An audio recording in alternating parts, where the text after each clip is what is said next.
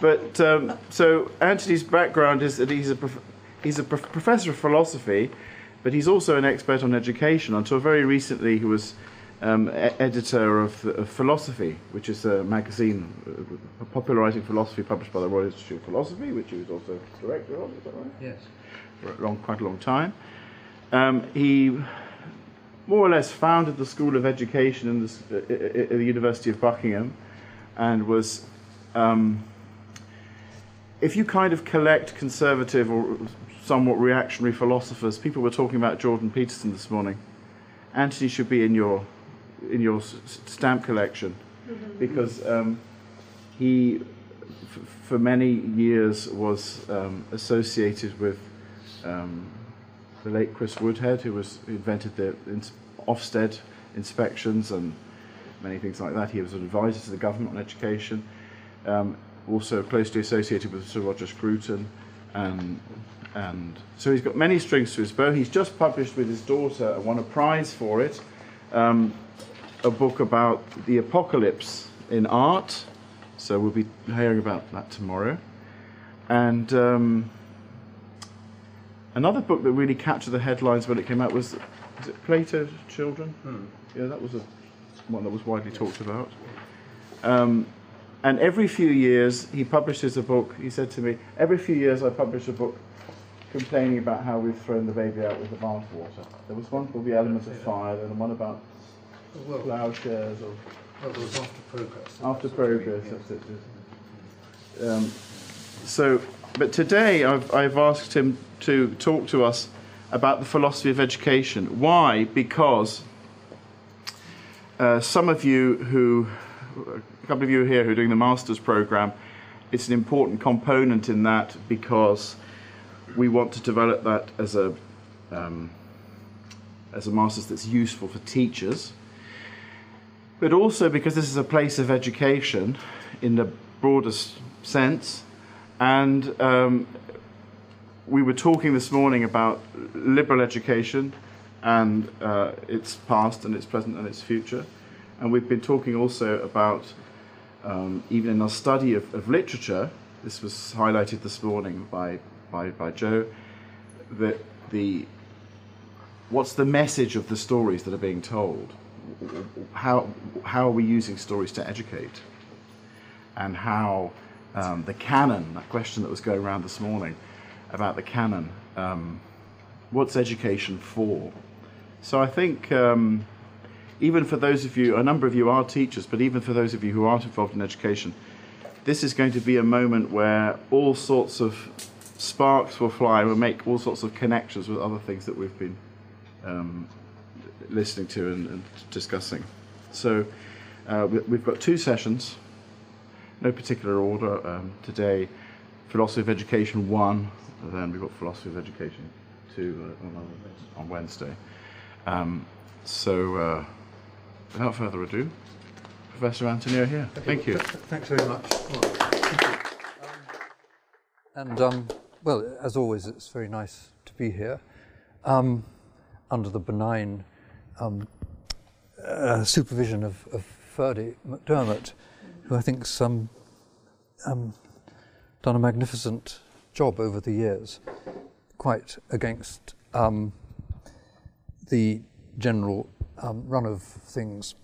Now, I'll just say very quickly about the three handouts. The one called Why Educate, that is really, it's very much just a summary of a number of positions, which I did use at one time at Buckingham University. The main virtue of it is it does contain various books to read, or some of them that you shouldn't read, but perhaps should read, if you see what I mean.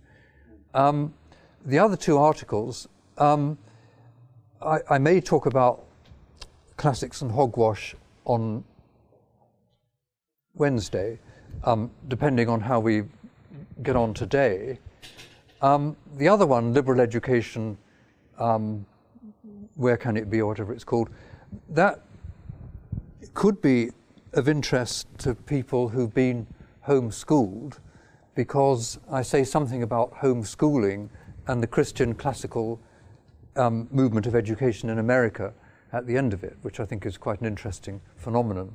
You know, and I try to give it a fair wind. I'm critical of some aspects of it, but I think it's interesting and something that doesn't exist in my country. I don't think there is much homeschooling, but I know it's very big in the States. Anyway, so I'm just saying that you might find that of interest if you're interested in those things.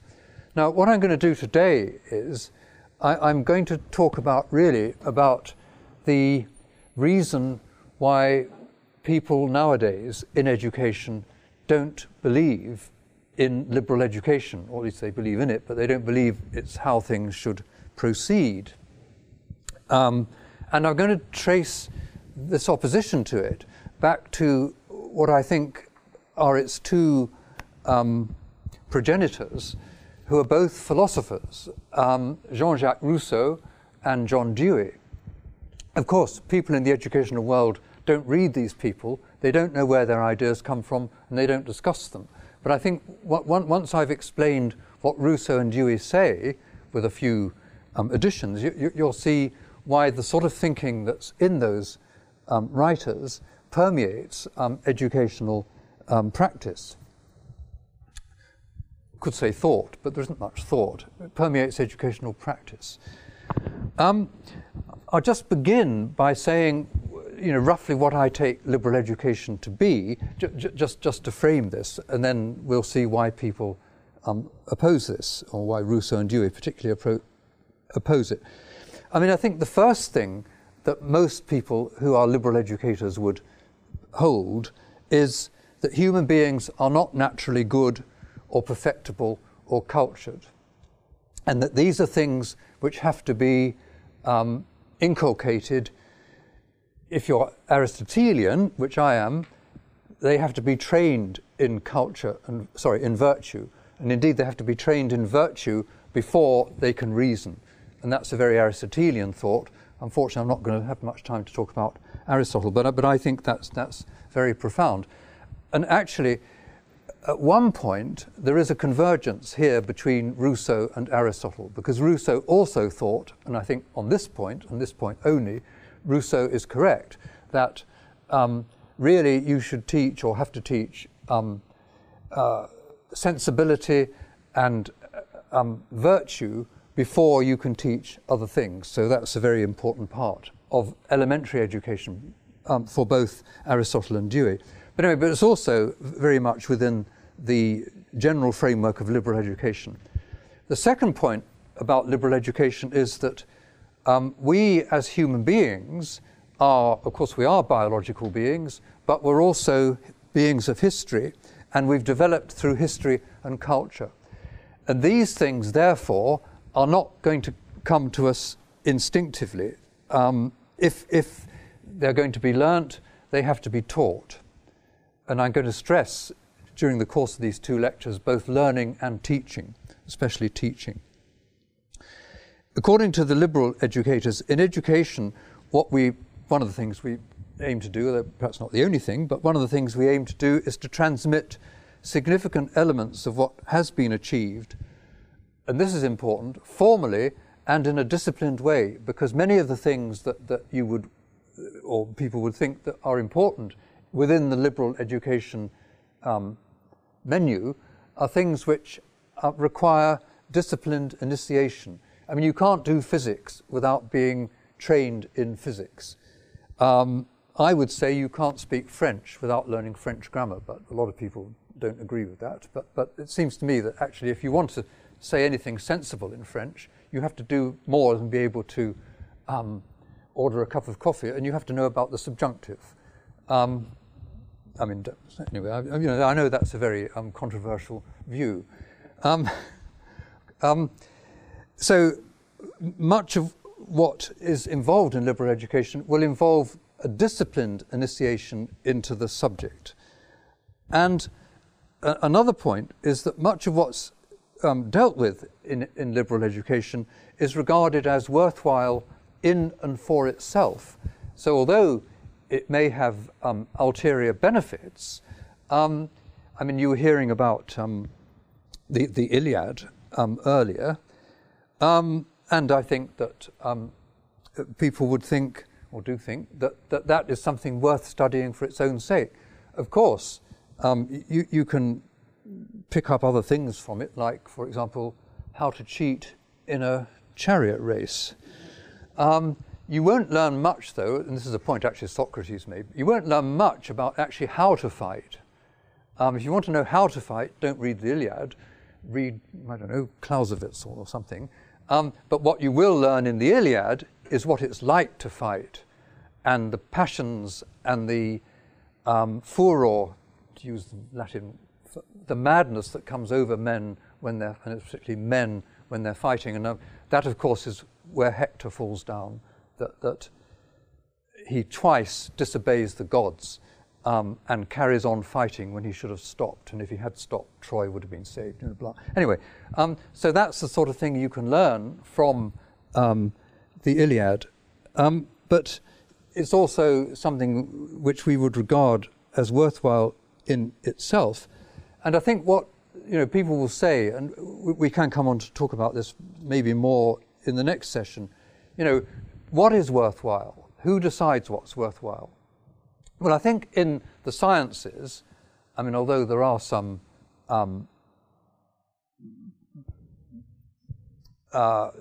subversive people like Paul Feyerabend, I think most people who study science seriously, I mean, either philosophers or scientists, would think there is, a body of knowledge which it may not be absolutely certain. Indeed, in many ways, it isn't absolutely certain. But everybody knows what you should be looking at in physics, in quantum theory and all that sort of thing. So there isn't really much dispute about what should be studied in science. Of course, in the humanities there is, but all I would say at this point is that I think that the test of time is crucial. We do not know now who is worth reading. You might think Ian McEwan is worth reading. I might think somebody else is worth reading. None of us will know whether they're worth reading until 50 years, because the test of time shows that things which have appealed in one society, one moment of history, to one set of people also appeal to others. And that itself is a sign that there is something more universally worthwhile in these things. This is a point made strongly by Hume in an essay called On the Standard of Taste, in which he says, I'm quoting him more or less verbatim, "The same Homer which pleased at Athens and at Rome pleases also in Paris and London." And of course, Hume was writing in about 1760. So, and I think it's a powerful point. And of course, another point is that because of the test of time, or us studying things that have survived the test of time, we are learning about cultures and mentalities other than our own. So it can also show up our own parochialism, our own fashions. These are people that have survived, that have been shown not just to be fashionable. Beethoven and Mozart were fashionable, but they've survived fashion. They have, well, actually, Wittgenstein called them sons of God, and I think that, I would go along with that. Whereas Hummel, Clementi, John Field, people worth listening to, but they've not survived the test of time. So I think this is a very powerful point that most liberal educators would accept and take a lot of heart from. Also, I think that, and I might say a bit more about, well, I'm not going to say more about it now, I might say a bit more about this on Wednesday. It may be that the things that are studied, or some of the things that are studied in liberal education, also have a transcendent dimension, in that they show us truths which are not just about the here and now, but truths that have, as I say, some kind of genuinely spiritual transcendent dimension. Not all liberal educators would agree with that, but quite a lot would. Now, I think that in a way what I've just said about liberal education is something that really until the time of, well, I was going to say until the time of Rousseau, until the time of Locke, John Locke, nobody would have thought and Bacon, nobody would have thought of challenging. Locke and Bacon thought that education should be really for producing skills and, as Bacon put it, for the improvement of man's estate. So if you want to know where the utilitarian dimension of educational thinking comes from, I'm not really going to talk about that much. That actually comes from Francis Bacon in about 1600.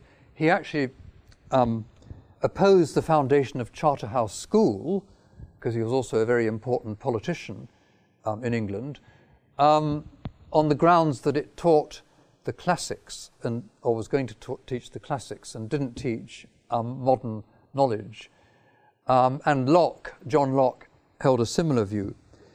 But aside from Locke and Bacon, and that was a fairly, didn't have much influence, people, I mean, not at the time, it's had a lot of influence since. On the whole, it was only when people started attacking liberal education that people thought that it was necessary to defend it, because it was what everybody thought education should be, or at least should centrally, because it didn't mean you shouldn't teach skills and things that were going to help people to be employed, but you also taught this great body of humane education. But when this idea came under threat, partly under the influence of Rousseau and some of the people in the French Enlightenment, and also the utilitarian ideas of Locke and Bacon became, I don't think Newton was a utilitarian, Locke and Bacon became influential in the 19th century. And these people were parodied by Dickens under the title of Mr. Gradgrind. I mean the critics of humane education.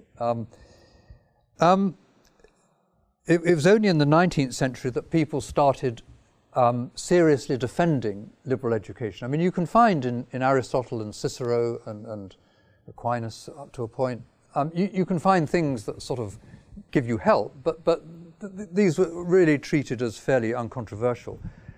The people who mounted an explicit defense of this way of thinking, in the 19th century particularly, I would mention Newman in the idea of university. John Stuart Mill, some of you might be surprised to hear this, although he was a utilitarian, actually he believed very strongly in the value of both education and of liberal education, and gave some very fine speeches at St Andrews University on this. Matthew Arnold, of course, in Culture and Anarchy, which is still a good read, very funny.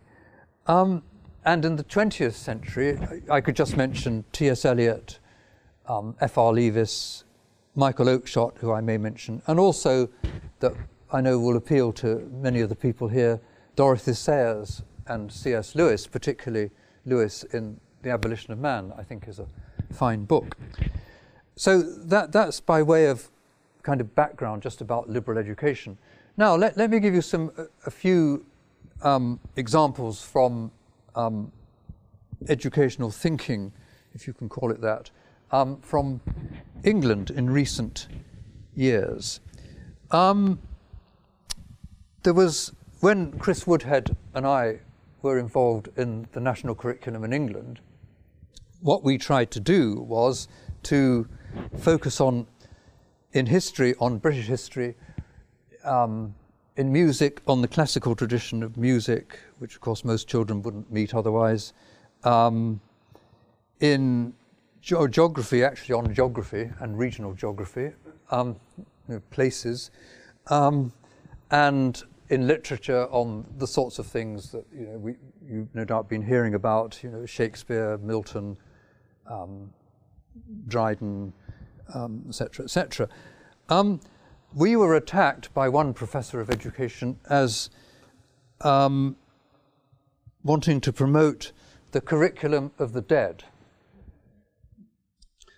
And this was in an inaugural lecture, actually, at King's College London. Another professor of education, also actually, funnily enough, from King's College London, in her inaugural lecture, she said that she again attacked the idea of teachers teaching and said that pupils should construct their own learning. A phrase you may have heard. I'm not going to pick that phrase apart, but it is, of course, a barbarism in all kinds of ways. Construct their own learning and knowledge. You can't construct knowledge. Anyway, the kind of approaches that we were trying to favour in the national curriculum, they were elitist and absolutist, perpetuated by right-wing philosophers and their colleagues in university armchairs. Well, actually, I have to say, not by many of my colleagues in university armchairs. And then a third professor of education, again in an inaugural lecture, recommends, and as I still do, that you should turn the educational spotlight away from teachers and teaching and the content of what is taught to the pupil who is now called the learner, by the way, regarded as a social being, the product of his or her environment, together with the creation of learning opportunities which fit. So, I mean, these sorts of ideas are just absolutely pervasive in educational thinking and practice certainly in Britain, and I suspect in the United States, and also in France. And by the way, don't accept, if anybody tells you education in Scotland is wonderful, that is complete nonsense. Scotland is even worse than England. It does even worse just on literacy and numeracy. So don't buy into that myth. Anyway, so where do these ideas come from? Well, I'm going to now talk a bit about Rousseau, Jean-Jacques Rousseau. Rousseau wrote a very influential book on education, which was published in 1762 and shortly afterwards put on the Index of Forbidden Books. It was called Émile. And you might think, if I describe to you what Émile says, well, I'm going to, you might think it's rather odd this book has become so influential, because Rousseau thinks, actually the first thing he thinks is this, and I think a lot of teachers think this. This, what I'm about to read, is in a letter he wrote shortly after writing Émile to the Archbishop of Paris, who I think took it fairly seriously. Rousseau said, "The fundamental principle of all morality, about which I reasoned in all my writings and developed in Émile, with all the clarity of which I was capable," and actually he was capable of clarity, "is that man is a naturally good being, loving justice and order, that there is no original perversity in the human heart, and that the first movements of nature are always right." Okay? Man is a naturally good being, loving justice and order. There is no original perversity in the human heart. Now, I think actually that is a very widely held belief. How anybody can hold it, looking at human history or even the present, I find hard to understand. I think nearly, if you go into the average primary school and ask the teachers what they thought, they would come up with some sort of guff like that, I'm sure. And if you say, well, actually, there's inherent wickedness in people, you would be beaten out of the classroom as a child abuser, I should think. Even though probably in that very same classroom, only the other day, a 7-year-old child hit the teacher.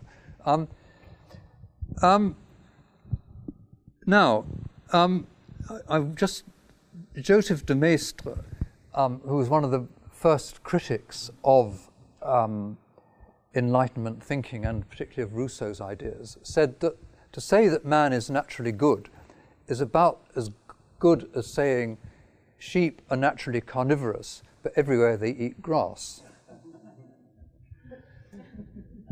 Now, Rousseau, of course, does realize that holding this view about the natural goodness of human beings does create a problem, because Rousseau did not think, indeed he very much did not think, that everywhere people were good. He thought there was a lot of wickedness in society, in what people did, in how people behaved to each other. Where did this wickedness come from?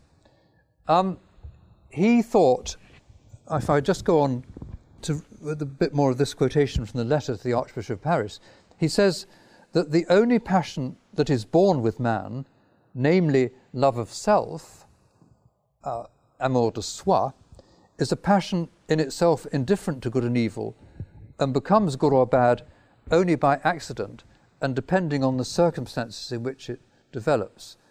I have shown that all the vices imputed to the human heart are not natural to it. Now, Rousseau thinks there are two types of self-love. And I think, again, I mean, there is some truth in this. There's amour de soi and amour propre.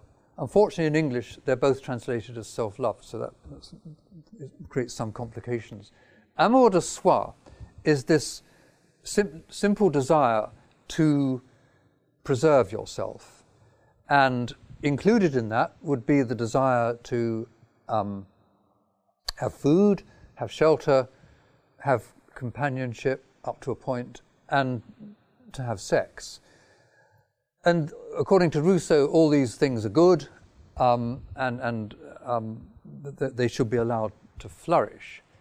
Where the evil comes in is when you start comparing yourself with other people, and that type of self-love, which you might call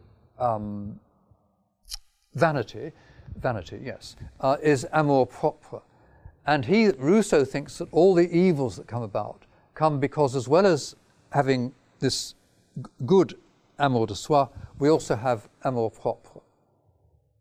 He doesn't explain where it comes from, by the way. So this is a big lacuna in Rousseau's thought. But anyway, it's everywhere in 18th century society, according to Rousseau. And even in music, Rousseau thinks that the operas that were being performed and produced in Paris in the 1760s and 70s, I don't know what they were, Rameau, I suppose, maybe Handel.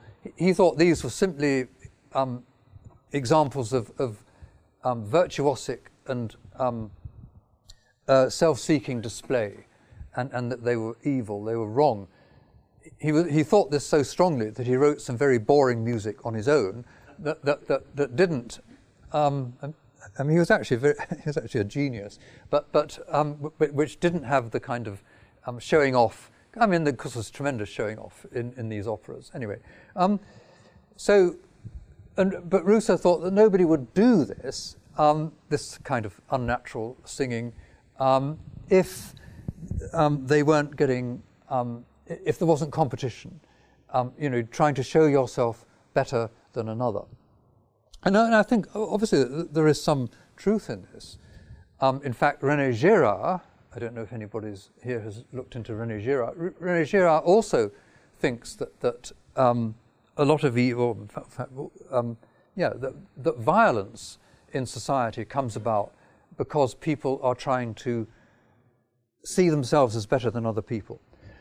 Anyway, but to go back to Rousseau, the education that Rousseau devises in Émile is designed to promote the good self-love and prevent the bad self-love from growing up. So what has to happen is that Émile has to be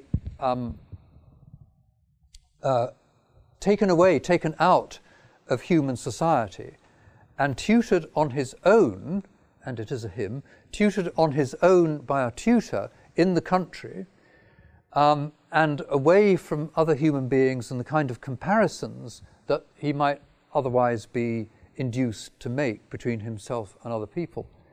And he will learn about nature, he will get in tune with nature, he will learn the virtues that come from that. He will indulge sports, pleasures, and his delightful instincts in line with the particular stage of development which he's in. he will be allowed to play and discover on his own. And I'm sure as I mention these words, bells will be ringing. And he won't be subject to any of the vicious kind of comparisons and gossip and so on that would happen were he in 18th century society with other children in a kind of normal sort of existence. He thinks that as he moves from pure instinct, he will develop a form of rationality in learning, for example, that if he puts his hand in the fire, it will hurt. So the tutor is supposed to arrange things so that Emile is open to a certain amount of danger, but not too much danger. But so he'll learn certain things, he'll begin to understand how the world works. And he thinks that, he doesn't really explain quite how this will happen, but he thinks that if Emile is kept in this kind of environment until 12 or 13, and only then brought into contact with other people, that he won't be subject to the kind of amour propre which Rousseau thinks is the root of all evil. And Rousseau also, this also connects with his political philosophy more generally. Rousseau also takes as his ideal society the village life which he found and ran away from in Savoy, where, according to Rousseau's idea, was people would discuss things, the village community would discuss things in a non-competitive way round the village oak and come to decisions through what everybody thought was reasonable. Out of this comes the notion of the general will, which isn't the will of any individual person, but the will of all and each. Actually, nobody might want the general will, but you might all want it, if that was what it was. That's Rousseau's idea, and of course that had tremendous totalitarian potential, this notion. But Rousseau didn't live to see it working out in the French Revolution. And to be fair, this side of his thought doesn't come out too much in Emile. What comes out in Emile is the idea of the child playing, developing naturally, discovering things for itself in harmony with nature, and kept away from unnecessary influences, which include learning about unnecessary things. Well, I have to be a bit careful here, because actually Rousseau was a great fan of the Roman Republic, and I suppose he thinks that people ought to learn about the Roman Republic eventually, but without learning things that would only be to the pupil's detriment. Maybe they shouldn't be reading Ovid, or maybe they shouldn't be reading Ovid anyway. But the pupil would be carefully screened from influences that might be harmful in the sense of leading to competitive instincts. So any kind of study that went in that direction, the tutor in Emile's education would keep him away from. And of course you might say, well, wouldn't this kind of thing prevent both expertise and excellence?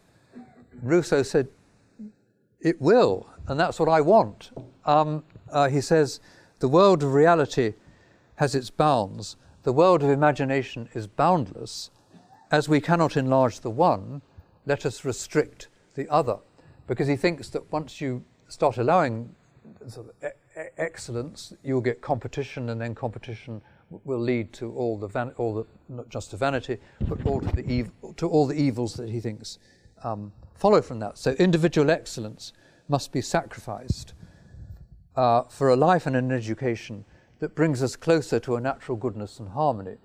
Now that's just a thumbnail sketch of Rousseau. You might say, well, this is ridiculous, that the whole thing is based on the child being kept away and kept in a, presumably a manor house somewhere in the country, that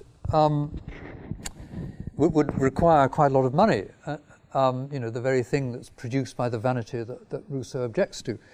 Well, in fact, Rousseau, of course, particularly with the idea of the natural goodness of the child, and the child being a discoverer through play, that captured the imagination of very influential educators in the 19th century. And I would mention three in particular.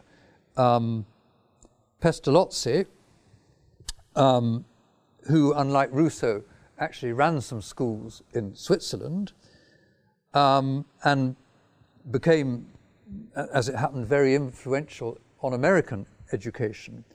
Pestalozzi emphasized the importance of individual differences between the children and the role of child-initiated activity as opposed to rote learning.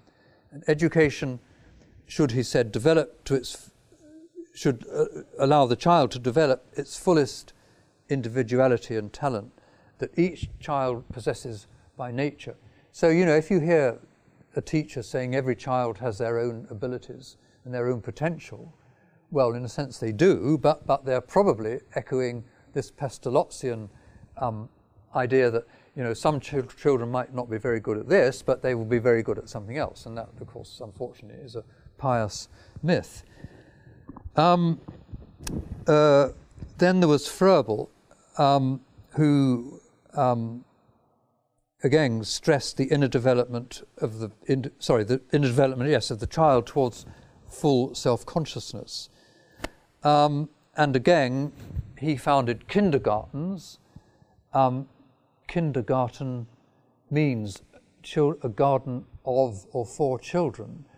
And I think Pestalozzi was the first person to use the term. And of course, if you go to the typical kindergarten, well, you know what you'll see. You'll see ideas. Sorry, did I say Froebel? Froebel, yeah. You'll see Froebel's ideas being implemented in the chaos that's going on in there. And then, of course, I should also mention Maria Montessori, who, again, thought that in the early years, children should be given an environment rich in materials which they can manipulate and teach themselves through. Now, I'm not saying that all these ideas are necessarily wrong or stupid. I'm just trying to say where they come from.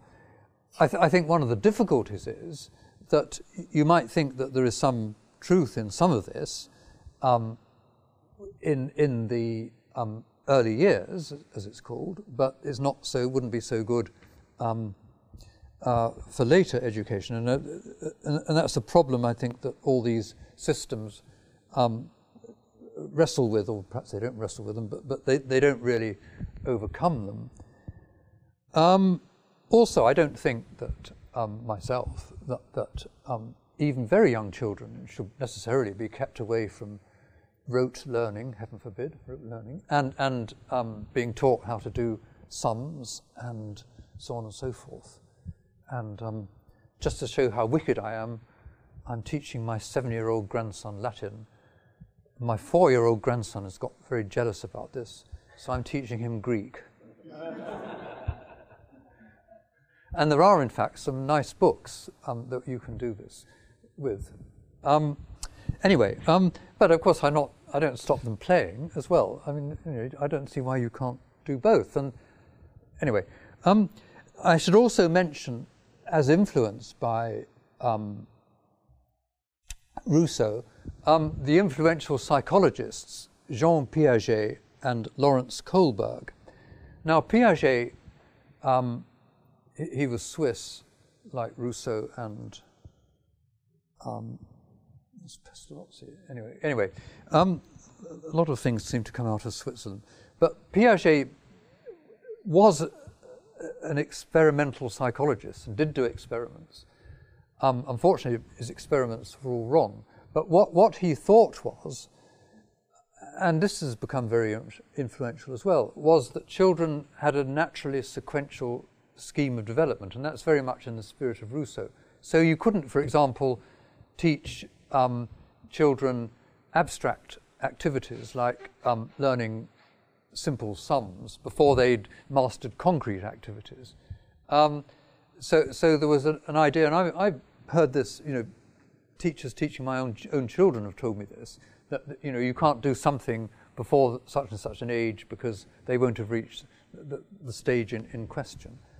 And I just think that's just wrong, and it's been shown to be empirically wrong as well, that if you redo Piaget's experiments, using different terms, the children will be doing things they're not supposed to be doing according to the Piagetian scheme. But again, this is a very influential scheme of thought or type of thought and Kohlberg does a similar thing for moral education.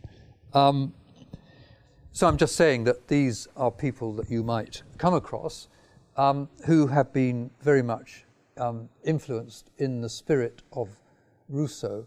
Kohlberg on moral education thinks that children can't reason about things like fairness and justice until quite late on in their moral development. Right, now Rousseau and the followers of Rousseau, particularly these people, early years people, they might be seen as the kind of romantic, child-centered wing of progressive education. I could use the term progressive education to include all of the things which I'm discussing, which are opposed to the type of liberal education that I just outlined. Rousseau did not say very much, although he was very interested in politics and political development. He didn't say much about education as a political device, although he thought certain political consequences would follow from his educational proposals. The more social aspect and socialistic aspect of all this is to be found in John Dewey, who was an American philosopher and psychologist who had a huge influence on American education and also on American politics in various ways. He was extremely old when he died, I think in the 1950s. He was about 90. When he was in the 1890s, Dewey was in Chicago, and he did set up a school, I think actually more than one school. So unlike Rousseau, Dewey did practice what he preached, at least up to a point. And this school still exists, or one of the schools that Dewey set up. It was called the Laboratory School when he set it up. It was called something else now, and I had the unfortunate experience of being invited to address some leaders of education by Anthony Seldon, in fact. Yeah. And he didn't tell me who these people were, and he said these were the 30 leading head teachers from the world. He called it the G8. And so I gave my usual kind of anti-Dewey spiel, and sitting in the front row was the headmistress of this Dewey school. But we had a very nice conversation afterwards. Anyway. Okay. Now, Dewey wrote, I told you that Rousseau wrote Émile. Dewey wrote a number of books on education, of which the most substantial one is called Democracy and Education, and he published that in 1916. A shorter book, and in some ways more accessible, is called Experience and Education in 1938. And he wrote a couple of other books around 1900 about his schools. Now, in 1899, in The School and Society, one of these early books, Dewey was very critical of what he saw as the romantic individualism of Montessori and obviously of Rousseau.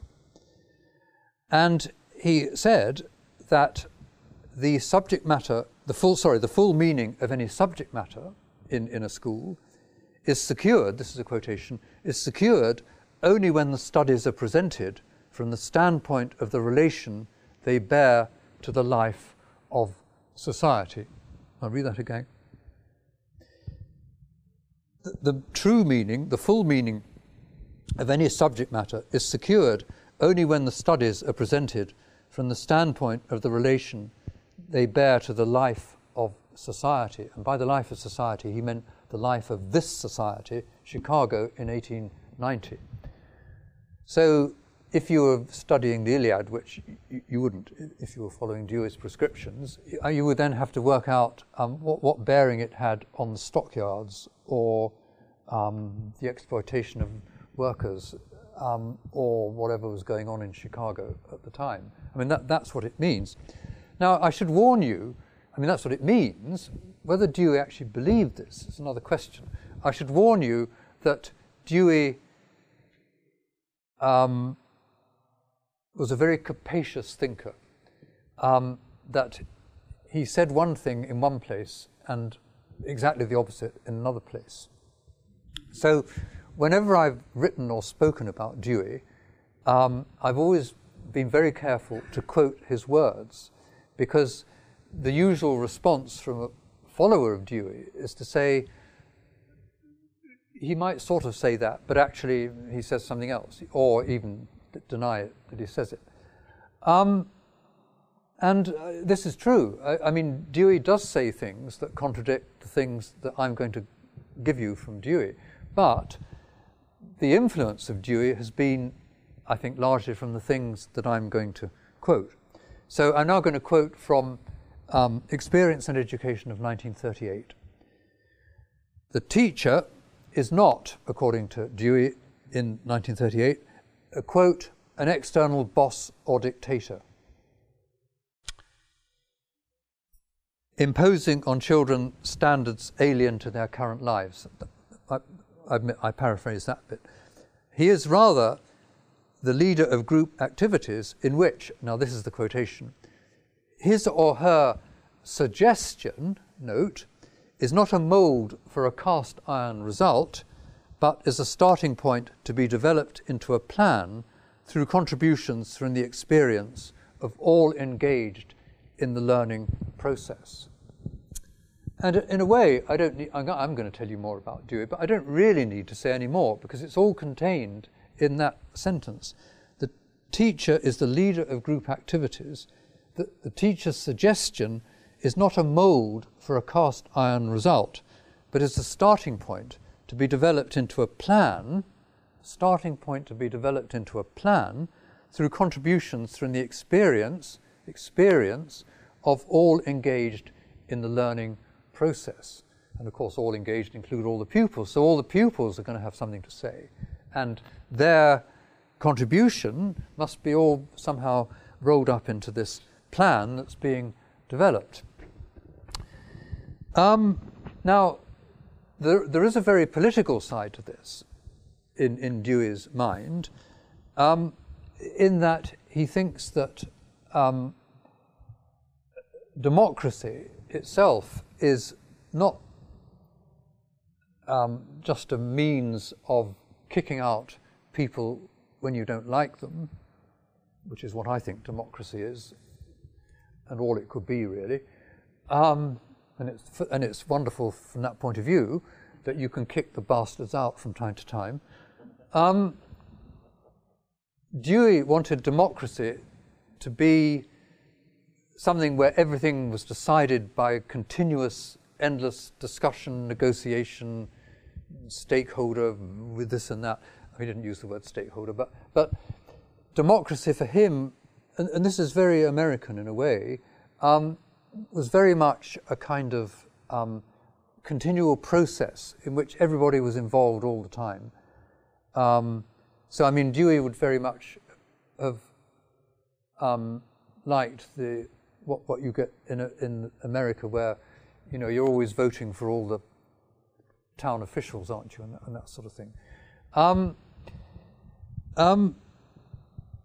You know, again, I mean, you could say this is a view, but Dewey thought that the classroom was democracy in miniature, so it itself should operate on democratic principles in the sort of way I've just described. You know, this development of this plan all the time, and in doing this, pupils would then become accustomed to taking part in this sort of participatory democracy that Dewey advocated. He also thought, well, I think I've already quoted something which he more or less says that, he also thought that education ought to take place, or could only properly take place, if what was being learnt, and possibly taught, but more learnt, was something that had relation to the life of the society in which the pupils, learners, lived. And so, in one of his early books, I can't remember which one, he gives an example of what should learning be focused round in Chicago in the 1890s. And the answer is, or at least one, it doesn't say this is not the only thing, but this is one thing that it could, flax. Flax, because Chicago then was a great centre of, textiles and things. Yeah.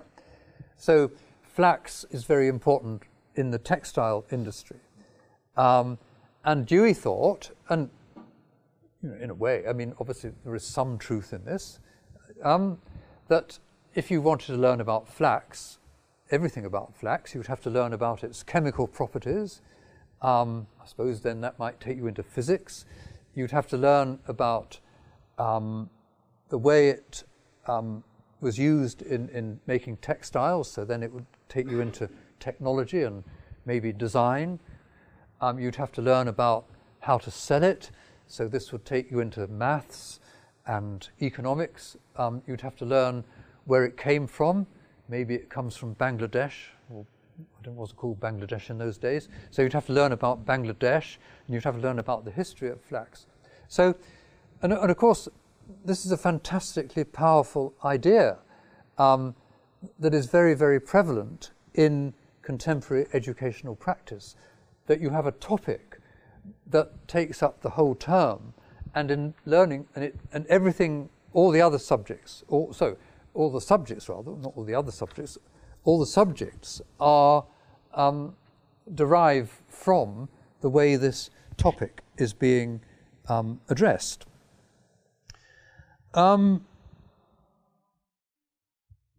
Dewey is also a cosmopolitan, and he thinks, and again, I mean, you could see the point probably in Chicago in the 1890s. Although he's very American, he thinks that any insistence on a national or local culture against cosmopolitanism he sees as offending against humanity. And he thinks that most systems of education are guilty of focusing on just one culture, one kind of heritage against and excluding others. He also thinks that the way that subjects have developed in traditional education, in traditional liberal education, is factitious. It's something that has no real justification, and it's something that's developed without any true explanation. But in a way, this forces learners to look at things in ways that are not related to their own lives. So when you learn a subject like physics, you're not looking at the way the objects you're examining relate to the tram you got on to get to school, you're looking at it in terms of laws and theories that Newton and people like that have adumbrated and then have been put into textbooks and into systems and so on. So he thinks that this type of study in subjects, it breaks down the natural connections between things. It breaks down the natural connection between learning and your life, and it also, and this is where of course he would agree with, or does agree with Rousseau, it also sets up elites and competition and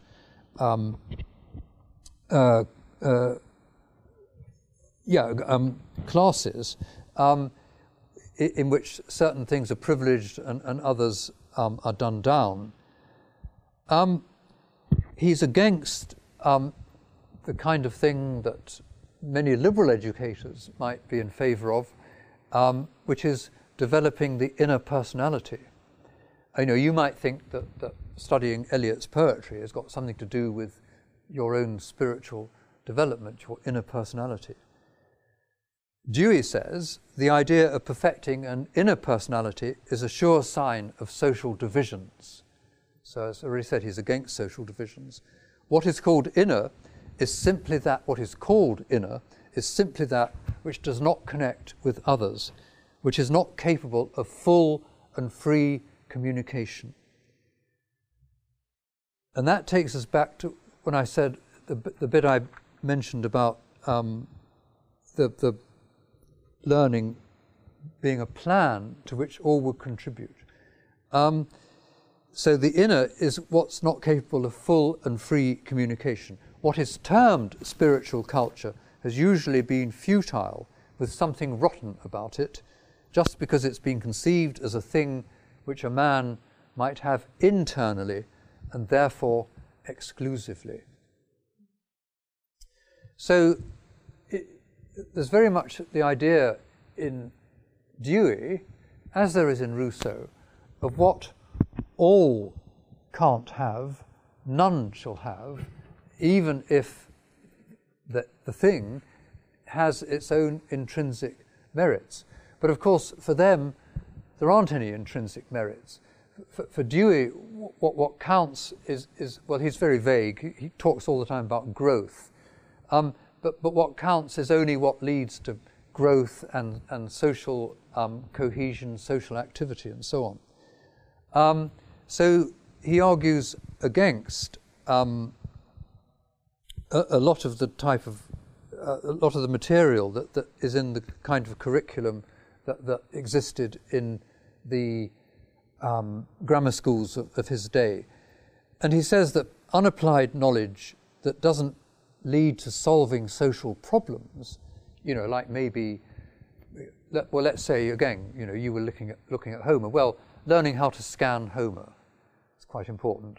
That is useless. It wouldn't have anything to do with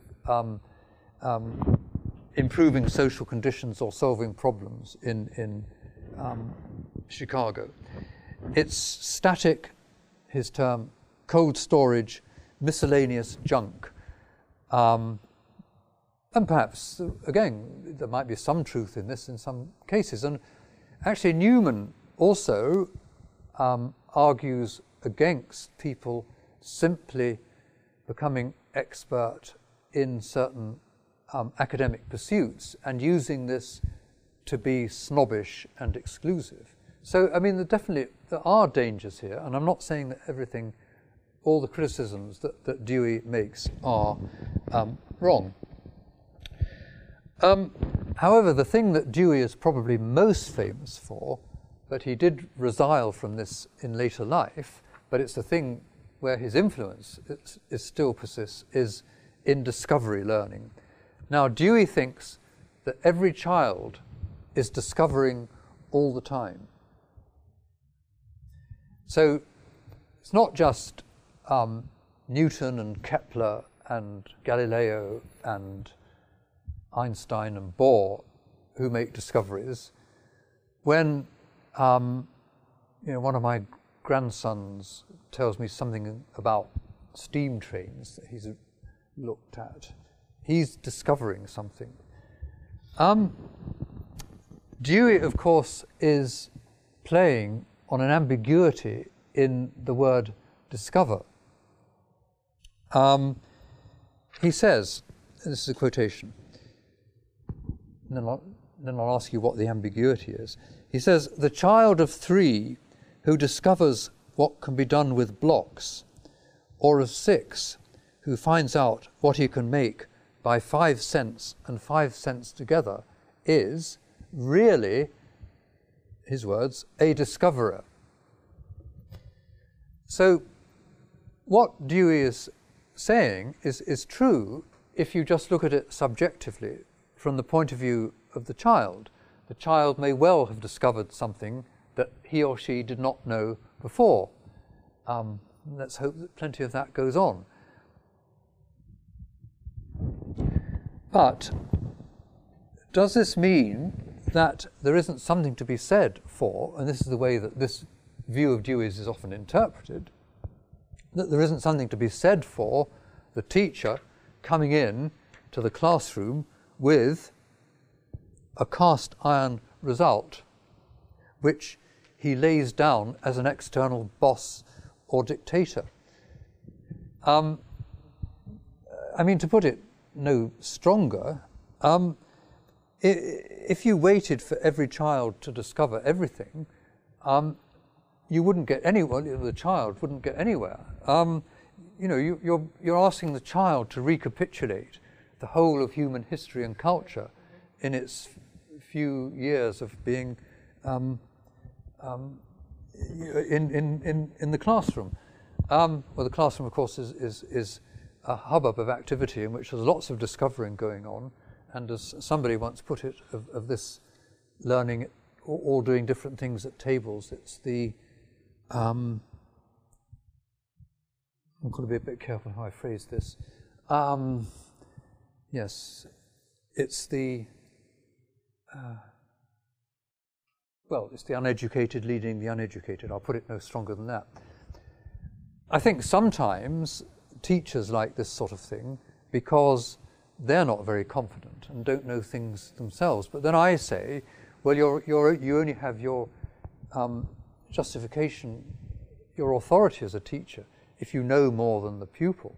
Now, and your first responsibility is to transmit this to the pupil. Of course, this doesn't preclude discussion. Indeed, one would hope that after a point, even with young children, there will be discussion, but discussion framed by the knowledge which has already been imparted and gained. And I'd also say the same thing about skills, which obviously has become a very big thing in progressive education. That, again, I mean, I'm not against children learning skills. Indeed, I'm very much in favour of it. I think it would be very good if they learnt the skill of writing Greek prose, let's say, but that's not one that's valued. But skills are acquired in conjunction with knowledge, and different skills are acquired with different types of knowledge. I mean, for example, if you think, well, I mean, I do think that there are skills of mathematical reasoning, and these involve something that some people find hard to do. It involves abstracting from things. It involves working with abstractions and symbols, and it involves generalizing, and it involves prescinding from everything that makes things humanly interesting, apart from mathematics itself. Now, that type of skill, which one hopes that mathematicians and even children doing elementary mathematics will acquire up to a point, that's pretty useless if you're trying to look at a human situation where a moral decision has to be made.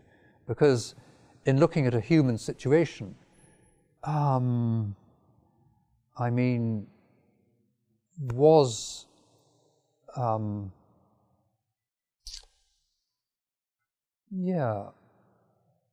was Priam right to be kind, because he was kind to Helen?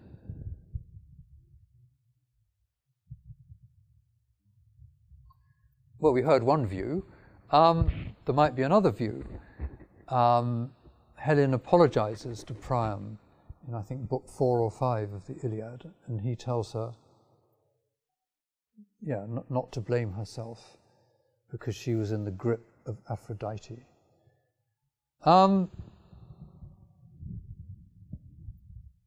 What should Priam have done? And I mean, to decide this, you don't want mathematical reasoning. You want a sensitivity to human affairs and to the details of the situation and the moment and the character, and the Priam on the one hand and the sad Helen on the other, and so on and so forth. So I'm now, but probably those, let's call them skills, that sensitivity won't help you in mathematics. So I'm just saying, and so on with other subjects.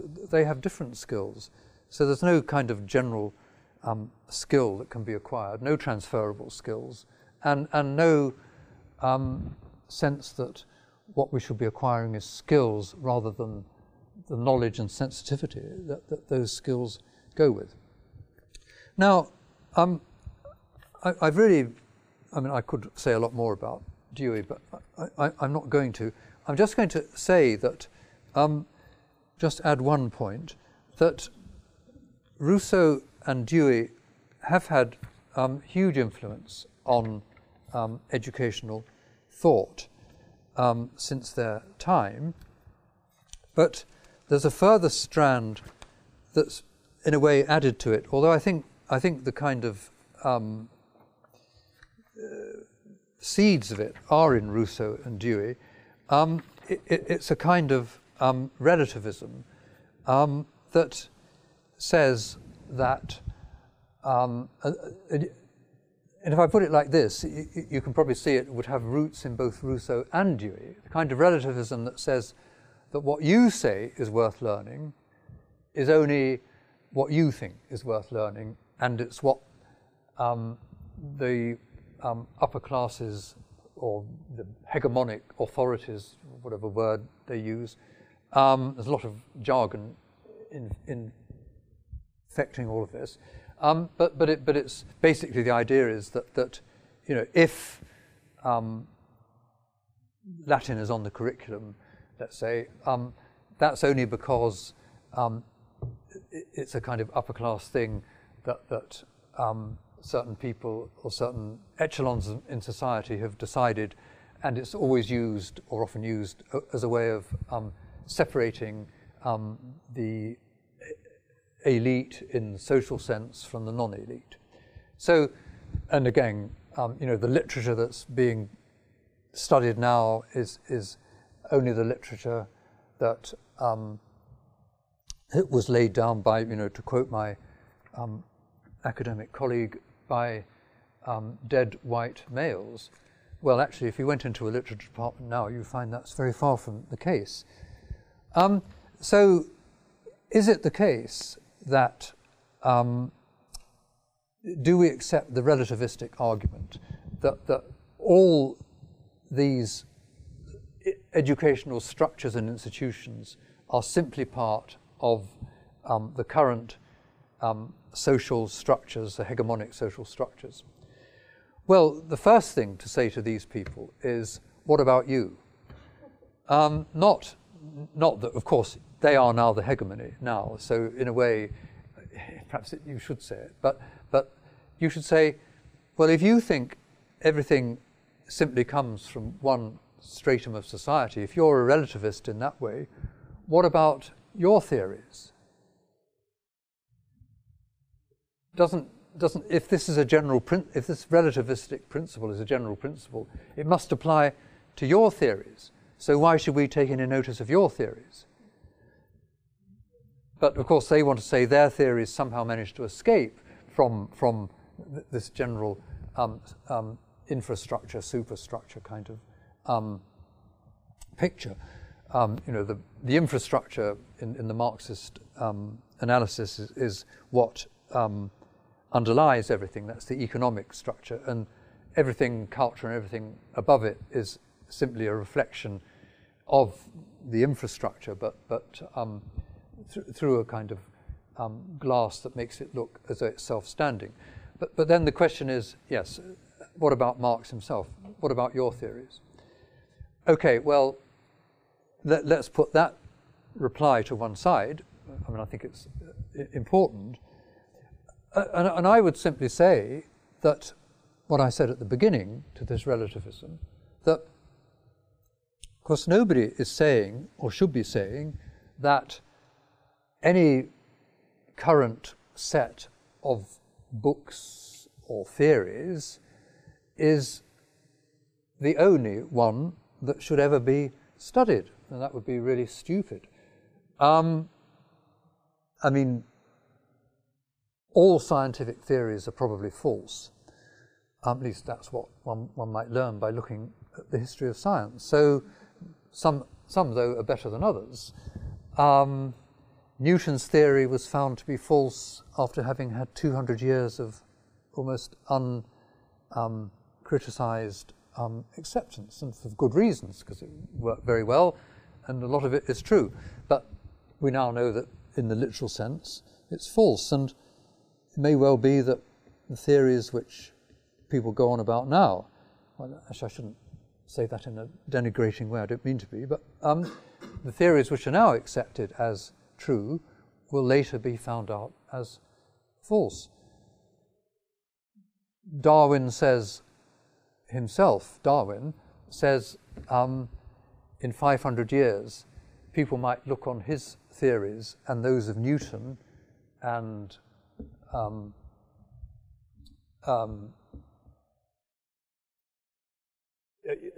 his theories and those of Newton as he looks on the views of the Tierra del Fuegans that he met when he was on the voyage of the Beagle. So nobody's saying, or should be saying, that science is set in stone. It should be developing, and mistakes should be being found out all the time. And as far as literature and the humanities goes, I mean, all I would say is, other than looking at particular works in detail and showing their qualities or not, is I would emphasize the test of time, which I mentioned from Hume. And I think that people who do look into the works that have stood the test of time often do find things worthwhile in them, usually do.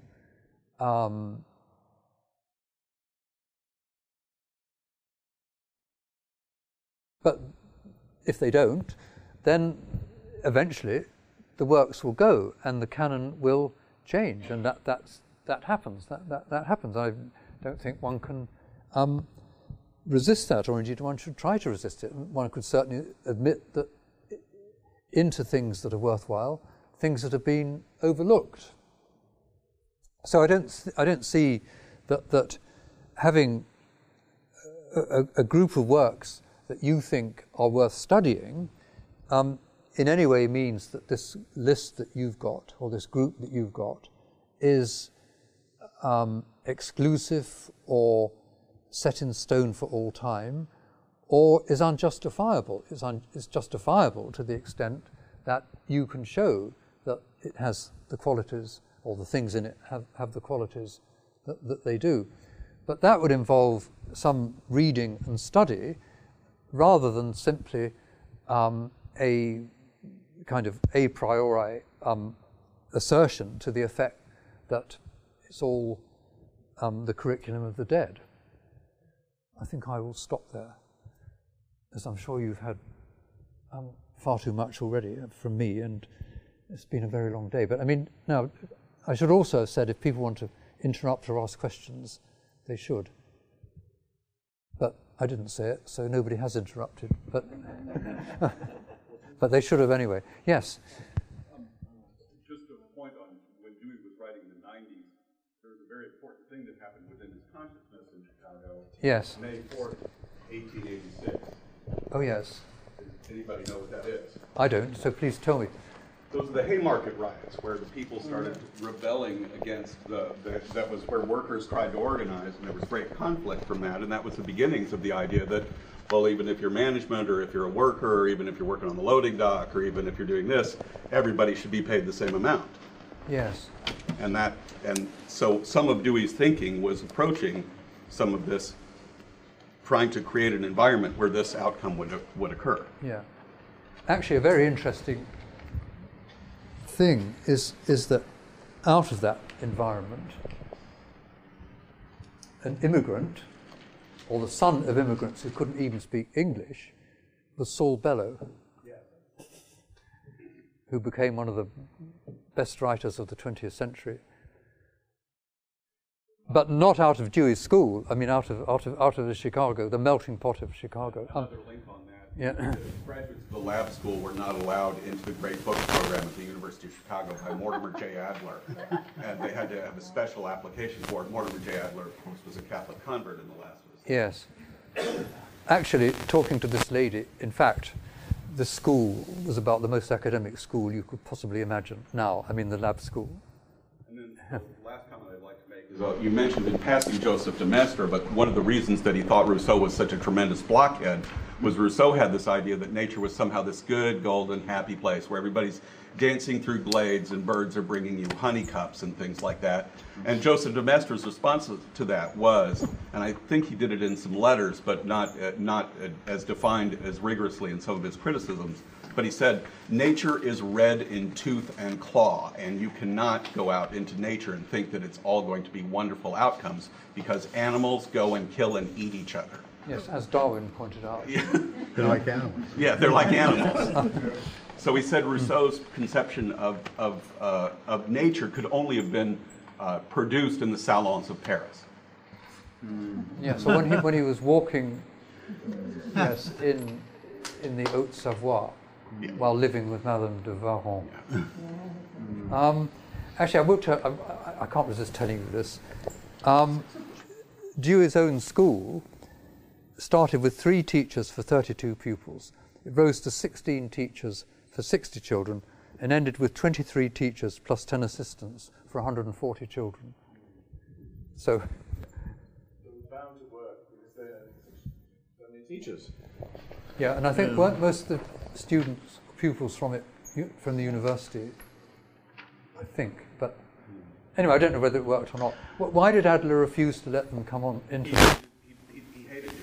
Oh, I see. Ah. Right. Okay. Yes. There's a book right behind you, Professor Alan Bloom's Closing of the American Mind. Who also came from Chicago. Yes, and there's a chapter, he has an entire chapter in there about Rousseau, pretty much what you said. Yes, so he liked Rousseau. I know. Yes. Anyway. Yeah. He was kind of critical of him. Yes. Yes. Ferdy. Yes. Do you have any comment to make on Baden-Powell? Because it's interesting how I think somebody was saying that what we do is more important than what we think. When did that come up today? I mean, Baden-Powell's theories about child development seem to be all wrong because they're the same as Rousseau's. Ah. But in the sense that there's no such thing as a bad boy and you can learn everything experientially and... Oh, did Baden? I didn't know he thought that. Well, that seems to be a big line of argument in Scouting for Boys. Yeah. But in France, for example, the constituency for Scouting has been traditionally good Catholic families with a set of values they want to impart, and but the theory doesn't really seem to fit. No, I mean I don't see anything wrong with Scouting. I mean, providing it's, in conjunction with other things and in conjunction with an academic education. And by the way, I don't think an academic education is suitable for everybody. So, yeah. So I might be wrong. Or not so go on. Yeah, I've talked too much anyway. Rousseau was seen as progressive in the educational community of his time. Well, not of his time, obviously, his book was banned. But now is his stuff referenced continuously? I must admit, it makes me ill to have to read stuff about education. So I don't read very much of it. But my suspicion is that Rousseau, he'd be referred to, but I doubt if people actually read him very much, because he'd be too difficult for them to read. People still talk about Piaget and all those other people. They talk about them, but do they read them? I think they get second-hand as I've given you, of course, second-hand accounts of them. That wasn't really my question. My question was, since his idea of a proper education was to promote the self-preservation and to discourage the self-comparison and vanity, but self-comparison and vanity, that creates a competition that allows for progress. So. Well, yes, that's right. And if he's supposed to be seen as a progressive educator, then how can he be so distant from the concept of competition? Okay, well, he wasn't a progressivist in that sense, and although he was, actually I was going to say friendly, he wasn't friendly with anybody, although he associated with the Enlightenment people, les Lumières, and some people see him as an Enlightenment figure, he was actually one of the first people to criticize the Enlightenment on the grounds that the kind of rationality that it promoted was untrue to nature, and I think he probably thought it was untrue to human nature. So he wasn't a progressive in this. He wasn't a scientific progressivist. Did Rousseau agree with Dewey's concept of democracy in a classroom, or was that? Oh yeah, he would. He would probably have liked that because yes, yeah. Sorry, but if he would have agreed with democracy in a classroom, then he would have. Wouldn't he have also agreed with that continuing into political life, like you said, except with the Enlightenment? Yeah, no, that is what Rousseau wanted. He wanted a council of the village to sit round and discuss things, and then out of this, everybody would take part in it, and out of this would emerge the general will. The general will turned out to be what was rationally demanded. And again, this is in a way quite Dewey-esque, that by a lot of people talking and all the different points of view being expressed, out of this would emerge this rational view, which he called the general will. Now, the general will was the rational will. All our individual wills, for this is Rousseau, not Dewey, are less than rational because they're subjective. So what's rational is only what everybody could agree to. But unfortunately, it wasn't what everybody did agree to, because they might be misled by President Trump or Brexit or something. We're going to have to wind up now because the bell's ringing for. Yeah. Sometimes you have, because of logistical constraints, you can't always do what you want to do, even if we wanted to carry on here talking. Well, that's the general will. I mean, the general will go to mass, whether you want to or not. I'd just say something about Rousseau. He had a couple of illegitimate sons of his own. Five. And he didn't bring them up in the way of Emile. He just gave them to the priest to look after. He put them in an orphanage on the grounds that they would be subject to bad influence. being associated with him. Ah, oh, that's very noble of him. Yes. So thank you very much, Anthony. So there's an opportunity. A despotism over the mind, and there I expound why I think that a universal state education is a despotism over the mind and will be a despotism over the body. And that view, although I hold it, is one that's promoted very eloquently by John Stuart Mill in On Liberty. So I think the arguments he gives are convincing, which is that any flourishing society requires a plurality of views, and that if you give education into the hands of the state and make it a universal state education, you are monopolizing education, and also, he doesn't say this, serving the producer interest. Producer interest, you'll get what the teachers and bureaucrats want, not necessarily what the parents want. And that, of course, conflicts, among other things, with, I believe, Catholic social teaching, which says that the primary responsibility of education is on the part of the parents, not on the part of the state. But Mill gives arguments from an impeccably liberal perspective for this. He wrote it in 1859. Nobody takes any notice of that bit of Mill these days. But anyway, the second bit is, I call, a transcendent dimension, because I think another reason why the state, particularly the modern secular state, is likely to oppose liberal education is the extent to which in liberal education one is opened to transcendent aspects of human behavior, human life and human behavior, which are not in control of the state and wouldn't be subject to the utilitarian criteria that we find in people such as Creon. I mean, I'm not saying that the state will necessarily militate against that, but I think that is would be the general direction of things once education, universal education, gets in the hands of the state. Mill says that the state should ensure that everybody gets educated, and that is a paternalistic duty of the state. But he makes a very clear distinction between that and the state providing the education.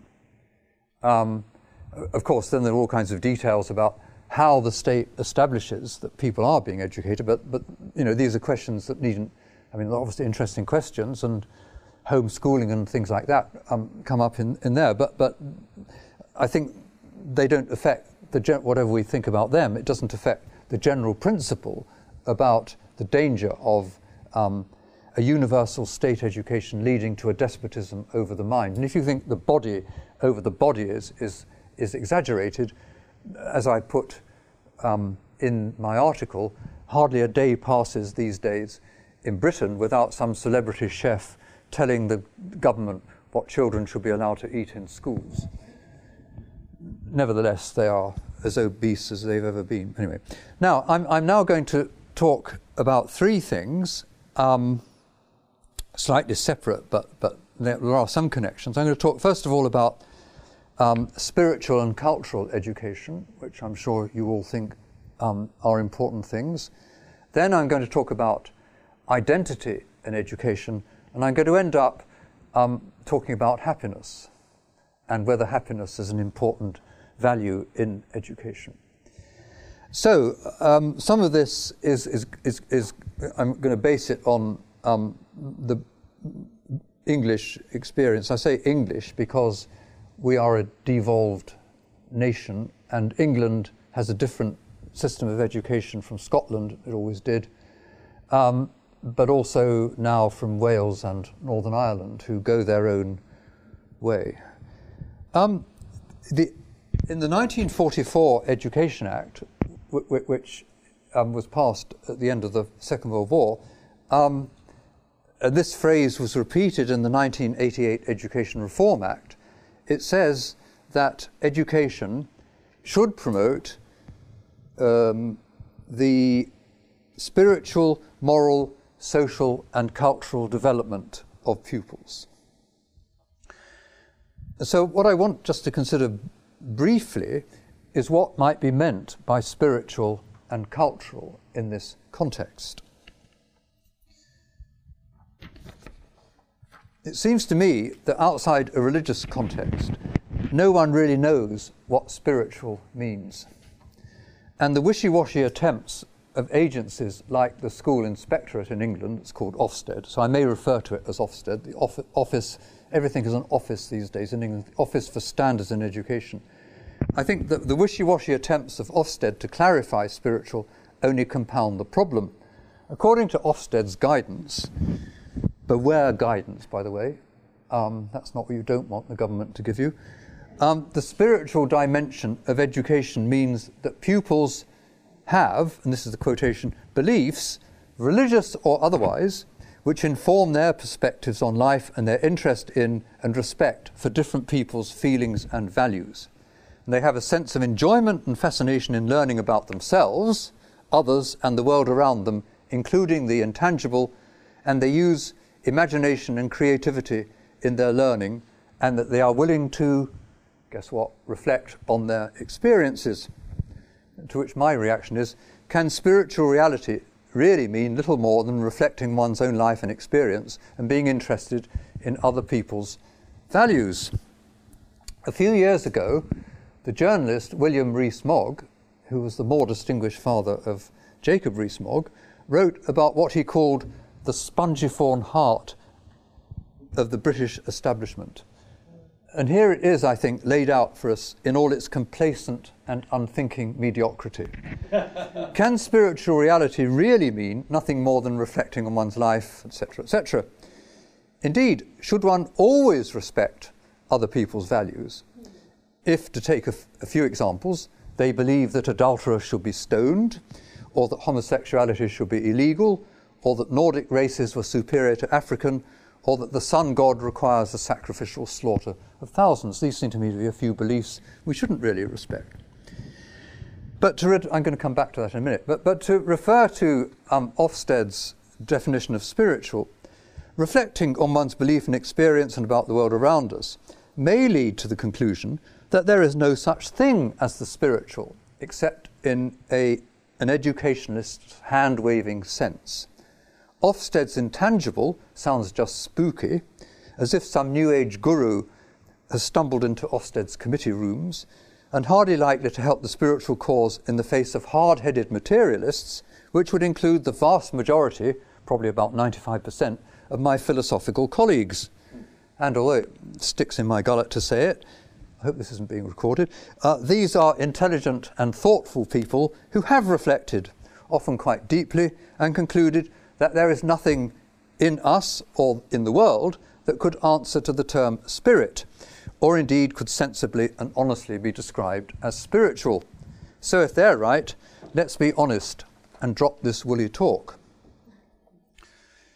In the discussion of spiritual in the context of a national system of education, the religious dimension of spiritual is closed off because, not unreasonably, secularists would object to religion in any strong sense being a compulsory element of education.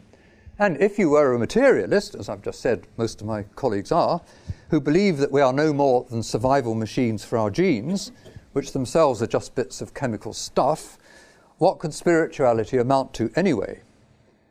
But some people still want something more, something else to aspire to, than that we are just bits of matter operating under the remorseless laws of physics and biology.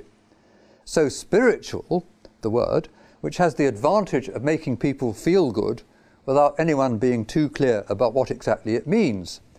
But also it has the disadvantage of irremediable vagueness. Unkindly, but not unfairly, it could be said, invoking the spiritual in educational circles has come to be a futile effort to get the consolations and rewards of religion without the cost. A manifestation of which was unkindly dubbed spilt religion by the acerbic critic T.E. Hume as long ago as 1911. Hume, which is spelled H-U-L-M-E, by the way, wrote of attempts on the part of rationalists to repress what he saw as the religious instincts. The instincts that find their right and proper outlet in religion, he says, must come out in some other way. You don't believe in a God, so you begin to believe that man is a God. You don't believe in heaven, so you begin to believe in heaven on earth. The concepts that are right and proper in their own sphere are spread over and so mess up, falsify, and blur the clear outlines of human experience. It is like pouring a pot of treacle over the dinner table. Romanticism, then, and this is the best definition I can give of it, is spilt religion. That's from Hume's essay, and Hume, by the way, I think was an atheist, from Hume's essay, Romanticism and Classicism in Speculations. Now, but if you go into a bookshop today, he was also a friend of Ezra Pound, and so you can see how the kind of attitude that this very classical, hard-edged attitude that Hume is expressing found expression in the poetry of Pound, and to a lesser extent in Eliot, and also in the art of Wyndham Lewis, who was hobnobbed with all these people at that time. Great and underrated artist, Wyndham Lewis, and writer too. Anyway, if you go into a bookshop today and look under religion and spirituality, or self-help and well-being, you will see that what Hume was objecting to flourishes even more in 2019 than it did in 1911, spilt religion in ever more strange and wonderful and exotic guises, but still at heart a shifty attempt to evade hard truth and hard thinking. Ofsted's pronouncement on spirituality, under which schools were inspected, by the way, is simply spilt religion in bureaucratic mode, and quite particularly nauseating for its ability to be both shifty and hypocritically high-minded at the same time. My advice to teachers is, although they probably shouldn't really take it, is forget it if you're a teacher. Education Acts and curricular pronouncements notwithstanding, just get on and teach whatever you have to teach as honestly and passionately as you can. So, to cultural, having dismissed spiritual. The 1988 Education Act was passed by the government of Mrs. Thatcher. Admittedly, at the end of her tenure of office, and in certain respects against her wishes. She didn't actually want a national curriculum, but that is another story, which I could tell you in some other time. But nevertheless, this was the act that set up the national curriculum for England and exams. And I remember Kenneth Baker, who was the minister at the time who pushed it through, boasting to me in his office in the Department of Education that I am the first Secretary of State to have control over examinations. And I thought to myself, well, very good for you, Ken, but what happens when things go wrong?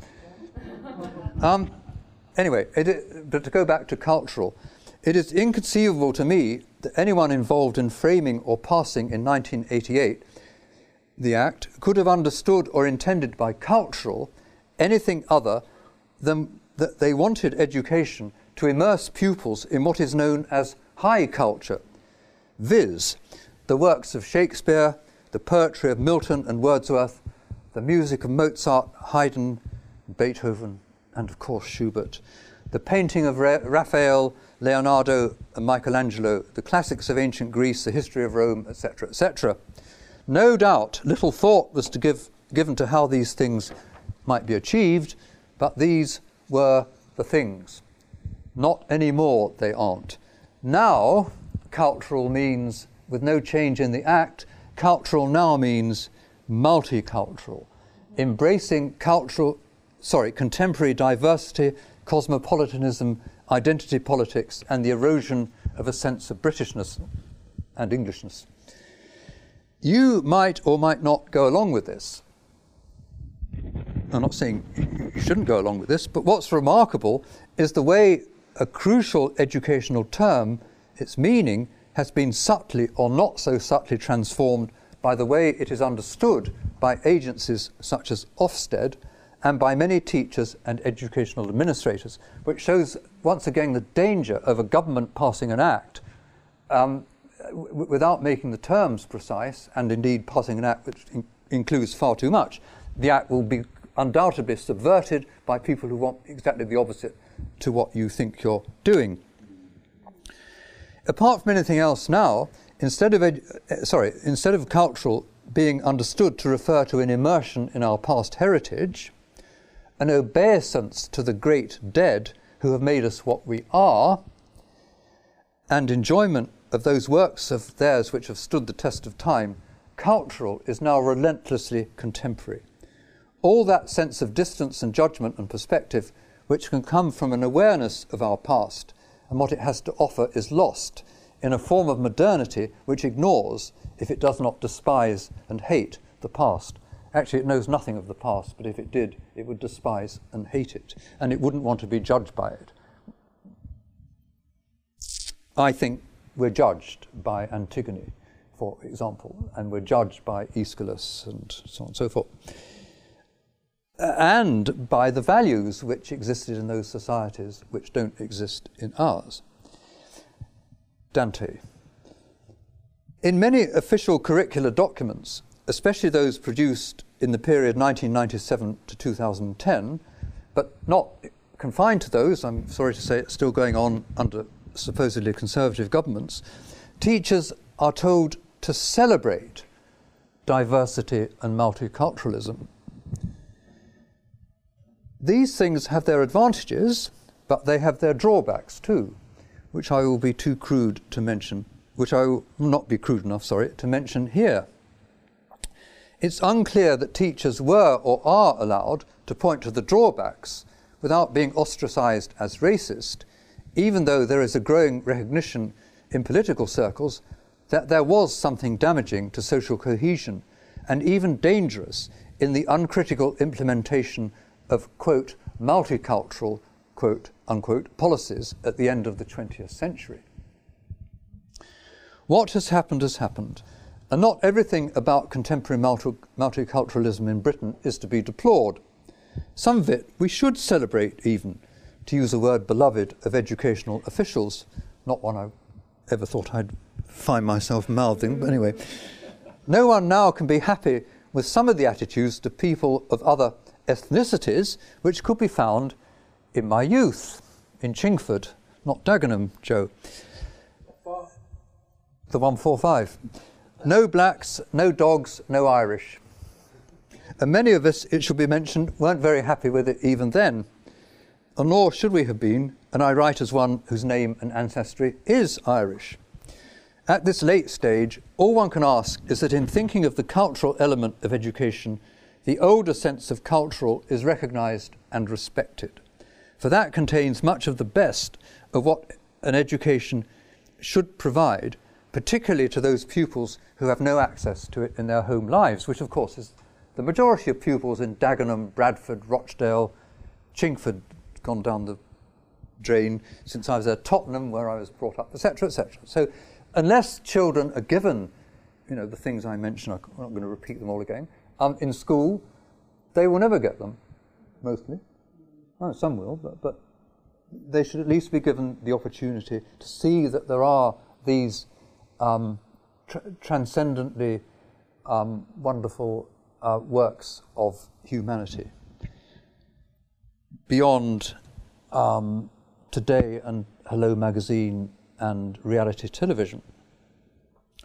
I'm just going to make a kind of footnote because I think it's quite interesting about an analogous transformation of a government directive into something quite other than what was intended. We now have among the standards for teachers in England, which as I've just said, I was involved in writing. Did I say that? Well, I was. Anyway, they have to they have to subscribe to a certain slate of personal and professional conduct.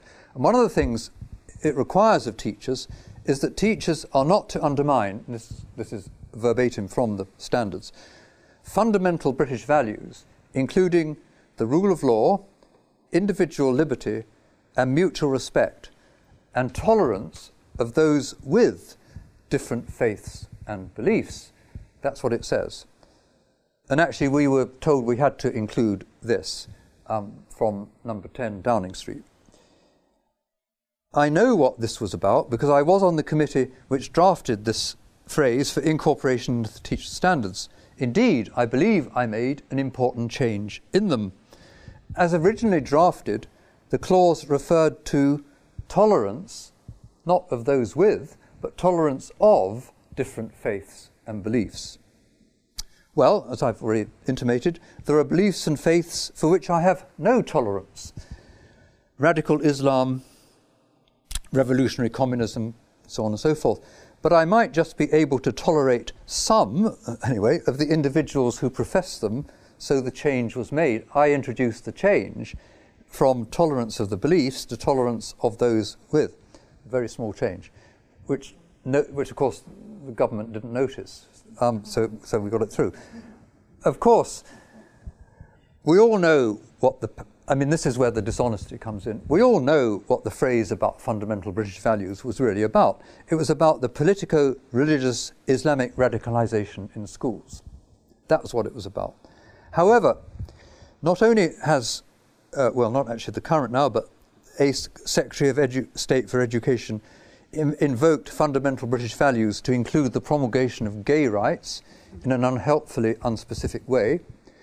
Ofsted, this inspection agency, yet again, is now using the same thing to attack strict Christian and Jewish schools for not being sufficiently explicit in their sex education, and of course for not being sufficiently multicultural, etc., etc. Once again, this shows the danger of edicts being laid down centrally, particularly when they're couched in vague terms. They can be used by the agencies, the regulators, to do something quite other than what was intended.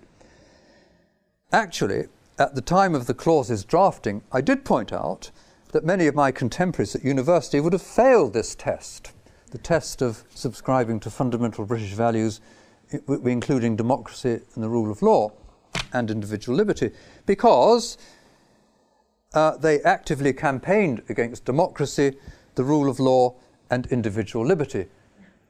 They were revolutionary socialists of one stripe or another, Maoists, Stalinists, Trotskyites, and the rest, for whom all such things, rule of law, democracy, individual liberty, were no more than subterfuges by the bourgeoisie to maintain and reproduce its hegemony, as they would have said.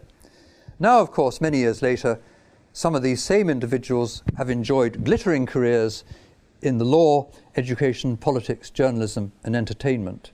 Some are even now in the House of Lords.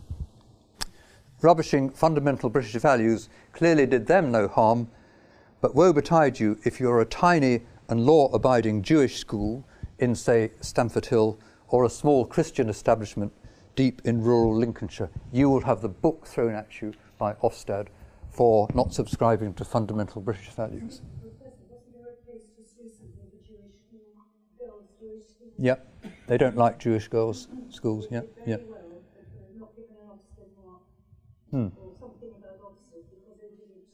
Yeah, whatever they were supposed to teach. Yeah, that's right.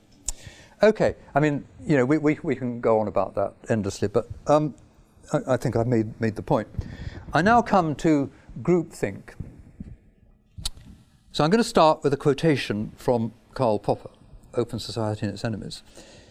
And the quotation is, "The emancipation of the individual was indeed the great spiritual revolution which led to the breakdown of tribalism and the rise of democracy.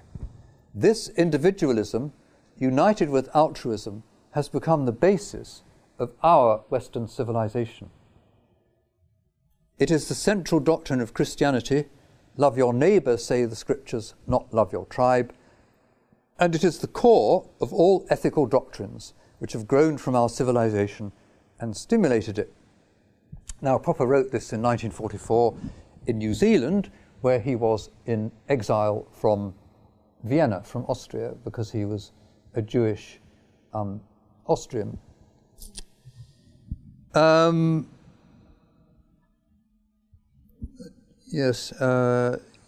so he was quite happy to talk about this individualism as being the basis of our Western civilization. I'll now recall my favourite anecdote about Karl Popper, who, despite my disagreements with him, was a great man. In 1974 to 5, Karl Popper, having emerged, Portugal, having emerged from half a century of authoritarian dictatorship, which I can tell you quite a lot about if you're interested, only narrowly survived 2 serious attempts by communist revolutionaries to impose something even worse. The leader of the new and genuinely democratic country was Mario Soares, a prominent socialist politician who'd returned in 1974 after years of exile in Rome and Paris. And during this time of exile, he'd become a student and admirer of Popper's The Open Society and Its Enemies, from which I've just quoted. Now installed as Prime Minister in 1975, as a mark of respect to the book's author, Soares invited Popper to visit Portugal. And in the course of his visit, Popper was taken to the National Palace at Sintra, one of the gems of Portuguese history and architecture. But when he arrived there, he was told by its custodians that he would have to go round in a group. Popper went mad, jumping on a table, announcing, "I will not be a collectif." Eventually, the bureaucratic Jobsworths were convinced that this guest of the Prime Minister and leading opponent of tyrannies and dictatorships everywhere, and a man of immense culture and sensitivity to boot, should be allowed the freedom to go round the old palace at his own pace and in his own time. Unfortunately, collectivist thinking has not ended with the demise of Portugal's Estado Novo and of the far worse Eastern Bloc, against which Popper wrote and campaigned so effectively for so long. Collectivism is treating individuals as members of groups rather than as individuals. It is the basis of most modern tyrannies, where individuals are seen first and foremost in terms of a larger group to which they are held to belong, and indeed often made to belong. But collectivism is not to be found only in obvious and explicit tyrannies. Its style is well entrenched close to home. For Ofsted, and indeed, I'm sorry to have to say, the current Conservative government in my country, there are current demands that pupils in schools being inspected are categorised and their achievements calculated according to a bewildering number of groups, racial, ethnic, and even sexual, to which they are supposed to belong. Not only do schools have to put their pupils in these groups for the statistics Ofsted requires, the inspection people require, they are also expected to be able to account for differences in performance between the different groups, and Ofsted will come down hard on schools for differences its inspectors discern. So if, for example, the Turkish group is doing worse than the Korean group in a given school, which it undoubtedly will be, then the school will be criticised, and they're told that they've got to pull their socks up and be more. They've got to address this problem. My own initial reaction to this was hinted at in the previous section, when I mentioned that my ancestry was Irish and Catholic, but it is also English, Scottish. My Glaswegian father captained Scottish universities at football. Dutch. My mother was a Gompers. Jewish, I believe, and doubtless much else were I to go into it. So what am I, here and now, with my mongrel blood and heritage? Which groups or group should I be in? On the complexity of identity in the modern world and the near impossibility of establishing just what groups any individual should place him or herself in, I recommend Amin Maalouf's book, In the Name of Necessity, Violence and the Need to Belong, which was published in 2000. And this is an interesting book because he's an Algerian, French-Algerian, who wants to be both Algerian and French and so on and so forth. I say it's interesting and a sensitively written book, at least until its rather lame conclusion. Rather more vigorous on the whole topic of ethnic characterization is Ayaan Hirsi Ali. So look at her Infidel, My Life, 2007, but that's presumably not on Ofsted's reading list. Indeed, she'd no doubt, although she's a Somali Muslim, she'd no doubt be accused of being a racist by Ofsted. She had to leave Holland, by the way, because she was being, well, because there were threats to her life in Holland. And I think she has police protection even in America. And anyway, she certainly has protection when she goes to talk at universities in America. And even leaving Ayaan Hirsi aside, even assuming that I am able to pin myself down as this or that, English, hardly, except by assimilation. I would quite like to be English. British, not sure what that means post-devolution. Irish, God forbid. What do I want to be? In a modern liberal democracy, I am not stuck with that, nor should I feel myself constrained by it. And rightly, we feel outraged when we hear that even in Britain today that some women, usually, are locked into an oppressive identity they would rather escape from, but whose very existence leads the police and other agencies to treat their protestations of violence with kid gloves. I feel like shouting out, like the prisoner in the famous 60s television series, I am not a number, I am a free man. And I always refuse to fill out the surveys on these matters, which come from just about every agency that sends a Form 1 these days, including, it has to be said, from the government's own cabinet office. But my own impatience aside, what sort of attitude should we encourage in children at school, in our pupils? Isn't the education we want to give partly about allowing people to emerge from their initial definition or categorization into a broader and less restrictive sense of self? Surely, most of our pupils do think of themselves first and foremost as individuals. They want to be treated as such and judged on their own merits and achievements. Certainly that's been the attitude I have found in pupils I have talked to, and I've done mock interviews with these people, from places such as Iraq, Afghanistan, the Sudan, and Somalia, who have not wanted to be seen in these terms. They're always very polite, but if I say, oh, I see you come from Afghanistan, can you tell me a bit about this? They will, but they don't really want to talk about that. They want to talk about maths or engineering or whatever it is they're applying for. And they don't want to be given any concessions because of their often terrifying origins, which they instinctively and correctively would see as patronizing, being given concessions for that. And even if it weren't, in a genuinely, quote, diverse society, shouldn't we want people to think of themselves as individual members of that society, free to make their own way and life within it, rather than being pigeonholed and corralled willy-nilly into groups over which they have no choice? Further, if we are teachers, does it help us to think of the pupil before us as coming from this or that group, with whatever stereotyping profile and set of expectations that doubtless engenders? You see, I spoke contemptuously of Turkish. I said, no, it's not surprising that the Turkish group does worse in a school than the Korean group. But of course, when we come to individual pupils, they might be from the Turkish group, but it's I think it would be wrong to think of them just, as being Turkish rather than as being what they are. So we should think of pupils in terms of the individual actually before us, probably with a pretty mixed background. I mean, if you say Turkish, what does Turkish mean? What about the Kurds? What about the Armenians? Well, the ones that haven't been massacred anyway. Certainly with, and I've no doubt there are other smaller groups in Turkey.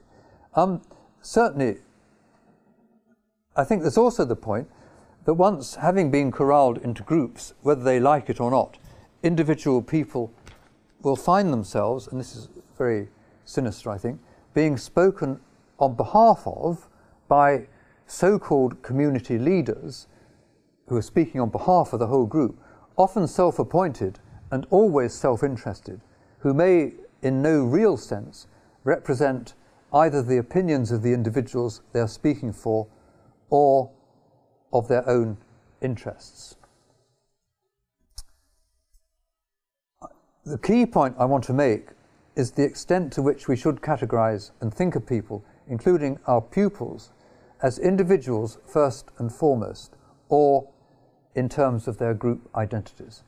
At the very least, emphasizing group identities would seem to militate against the social cohesion we all desire, and which is sadly lacking in many areas, probably because of 2 or 3 decades of groupthink. However, at a more fundamental level, the moral premise on which a liberal society is founded is a belief in the value of individual freedom and responsibility. The idea that whatever my origin, I can and should pursue my journey through life according to my choices and my sense of myself. And that is why Karl Popper, a German-speaking Viennese Jew from London, when he received a British knighthood but via Christchurch, New Zealand, got so angry in Sintra, because he felt that the attitude he encountered there, that one could do something only as a member of a state-sanctioned group, was against everything he thought Mario Suarez should have learnt from his teaching. Maybe, and almost certainly he did, Popper went over the top on that occasion, but one has to admire his instinct and his passion. We should fight against groupthink wherever we find it, but nowhere more than in education, which should surely be all about liberating the individual from the group, tribal society. The book's called The Open Society and Its Enemies, and the 2 enemies of the Open Society, according to Popper, are tribalism and modern totalitarianism. So I say to my teachers, but I hope they don't really, well, it'd be good if they did take my advice, but they'll be pilloried, well, worse than that, they'll be sacked if they do. I say next time a government inspector starts asking you for statistics of the groups in your classes, and which is simply and lamentably a new manifestation of tribalism at the very heart of our society, politely suggest that they might read The Open Society and Its Enemies. But of course, they won't have heard about that, and if they had, they won't have read it, and if they have heard about it, they'll probably think it's just some outdated liberal tract. Nevertheless, one of the 3 books written at that time which actually exposed the truth about communism, when the whole intellectual direction in both Britain and probably in America was in favour of communism. And those 3 books, or perhaps I could say 4, or I might even say 5, interestingly, 3 of the 5 books I'm going to mention were written by refugees, no, 4 of them were written by refugees from Central Europe. They were Popper's Open Society and Its Enemies, Arthur Koestler's Darkness at Noon, Oral Kolnai, The War Against the West, how many is that? Oh yes, Friedrich von Hayek's The Road to Serfdom, and George Orwell's Animal Farm. But all those books were running against the current of the time.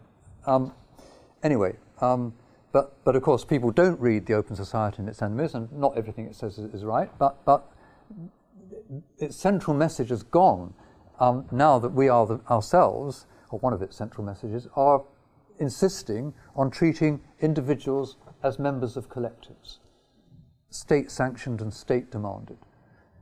Right. Now come on to happiness. Can I make a comment? Yes. Just in terms of the enemies, you see it synthesized like this was really kind of neat, because it almost seems then there's almost a little bit of a defect in Popper's thinking, because he only defines 2 enemies, whereas Aristotle in his Politics would have defined 3. You know, the mob, the oligarch, and the tyrant, right? And the tyrant being the worst. But we in America are suffering, and I think the world right now is suffering from the enemy of the oligarch, because they are the ones who control the Twitters and the football games. And Be careful, my daughter works for Google. It's okay, God bless her. Yeah, I mean, well, you say, so... yeah, but they are controlling. I mean, I don't know that you see it's a well, one thing Popper taught, and I believe this, Popper taught disbelieve conspiracy theories. Oh, I don't think because conspiracies don't work. So, I mean, there might be conspirators, but the conspiracies don't work. So treat conspiracy theories with suspicion would be my reaction.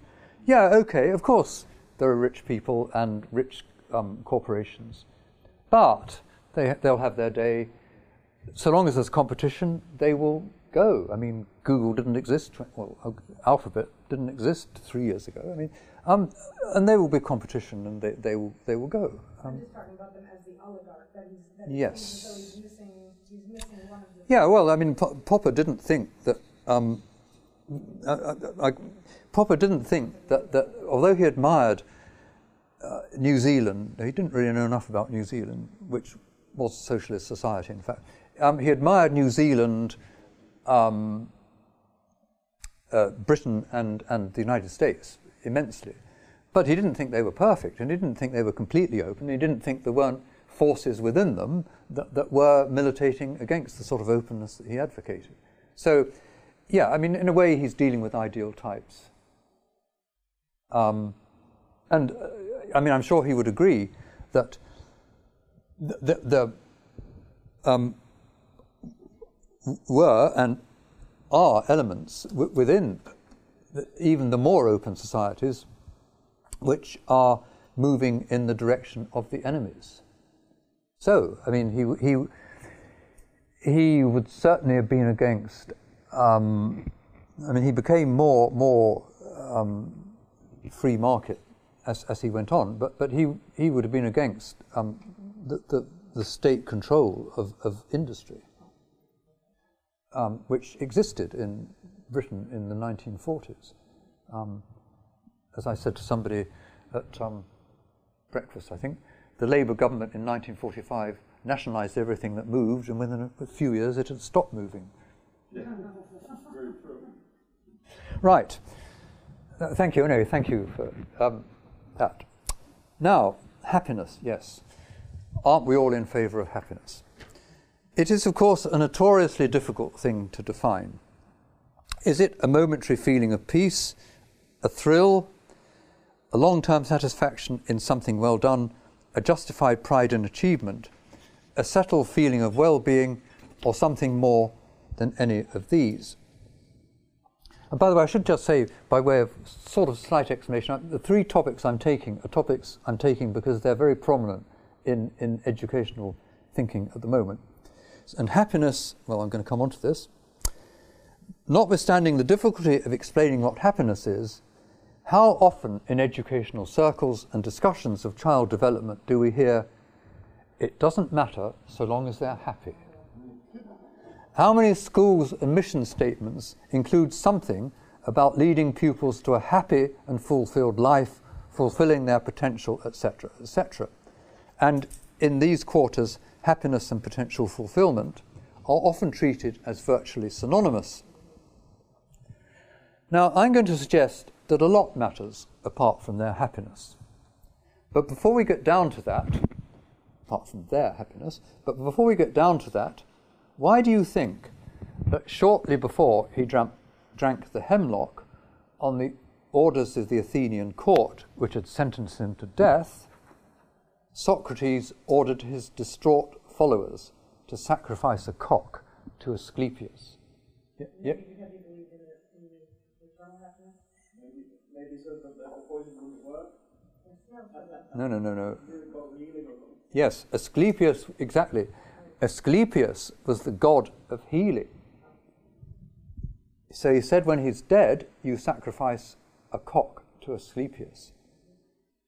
You sacrifice a cock to Asclepius on Socrates' death to thank him for having healed him and healed him of life. So the conclusion is, for Socrates, death itself was a cure for an ill, the ill that was life itself. And that was why he was thanking, or at least telling his followers to thank the god of healing. And I think as far as anything that we know about Socrates is authentic, that is authentic. But don't you think it's because he believed that happiness resided next? I think he did. I think it's very, I love what he thinks he's going to walk into. Well, I he was going to walk into judgment. Right, but I think he was, but that's not what he thought. Yes, well, anyway, yeah. I mentioned Socrates here first because he's not usually thought of as a religious figure, but rather as the model of the rational man. But his reason, or was it his demon, his daemon, taught him that he knew little or nothing. He was endlessly dissatisfied with his intellectual and other efforts. Hence the famous adage of John Stuart Mill, in utilitarianism this time, as to whether it is better to be a pig satisfied or a man dissatisfied, a fool satisfied or Socrates dissatisfied. So just think about that for a minute. So you can be you can be satisfied, you can be a pig satisfied, or a man dissatisfied, a fool satisfied, or Socrates dissatisfied.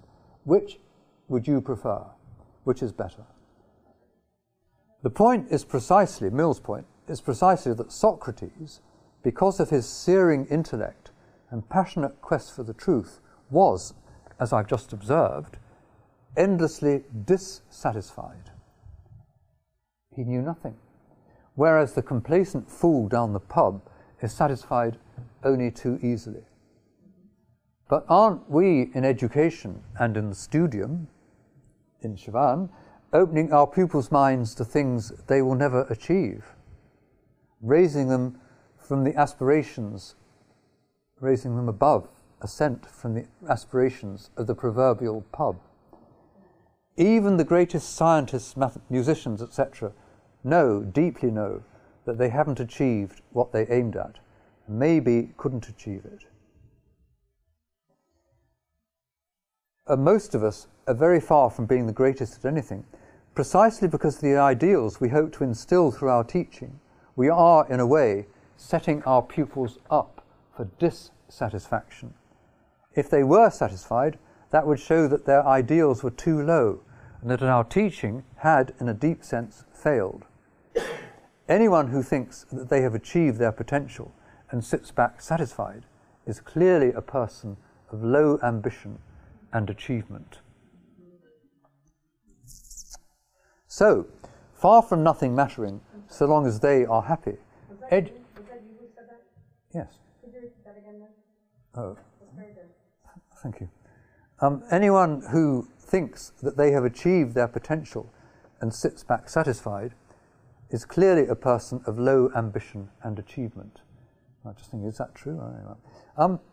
Anyway, so far from nothing mattering, so long as they are happy, educationally speaking, it might matter rather a lot. Here I have to take issue with Aristotle, Plato's pupil, who took a somewhat different view from Socrates. Aristotle wrote a lot about what he called eudaimonia, being the end or aim of life, and also, as up to a point, at least for some, achievable. There are naturally disputes about how this word is to be rendered into English, happiness, well-being, flourishing, or whatever. But anyway, whatever it was, Aristotle thought that it was achievable as a byproduct of a life well-lived morally, politically, intellectually, artistically, or whatever. Then any happiness that comes about will come about as a byproduct of those things. And I think on that point, Aristotle is quite right. We shouldn't and can't aim at happiness. What we should aim to do is to aim at other things, and if we do them well, then we may become happy from that. And Aristotle, he's right in that we cannot directly aim at happiness, and that if it occurs at all, it does so at other things we aim at directly, such as searching for wisdom or scientific knowledge, leading a virtuous life, etc., etc. But he is, I think, too complacent. There is not only the Socratic point that all these good states and actions may make us dissatisfied rather than yielding eudaimonia. There is also the wisdom enshrined in the Sophoclean adage, Sophocles, which comes in Oedipus Rex, call no man happy until he is dead. Aristotle wrote a lot about Greek tragedy, but he did not seem to me, anyway, to imbibe its deep pessimism, its deep sense of our inadequacies and of the inadequacy of all our efforts, which may be the only adult way of confronting our condition. And I love the phrase of J.L. Mombert, the 19th century Protestant divine, translator of, or renderer of Tyndall into modern English, who talked about the imperfection which attends all human effort, especially when it aims to avoid it. So that's why I've said to some people I'm a Jansenist. But faced with that, chatter about happiness, and it is chatter too, it's meaningless chatter that you get from teachers and headmasters and whatnot. Chatter about happiness, well-being, potential fulfilled, even flourishing, can seem jejune and trivial. The fool closing his eyes to the truth. As we keep our watch and wait the final day, count no man happy till he dies, free of pain at last. The closing verses of Oedipus the King, Oedipus Rex, but actually the same thought had been expressed earlier by Aeschylus and by other poets. It was clearly part of the ancient Greek wisdom, from which in retrospect it seems to me, that Aristotle had turned his eyes.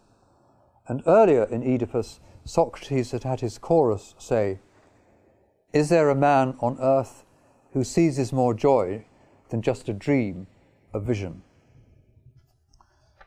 Of course, people who prattle on about spirituality don't think about any of these things either.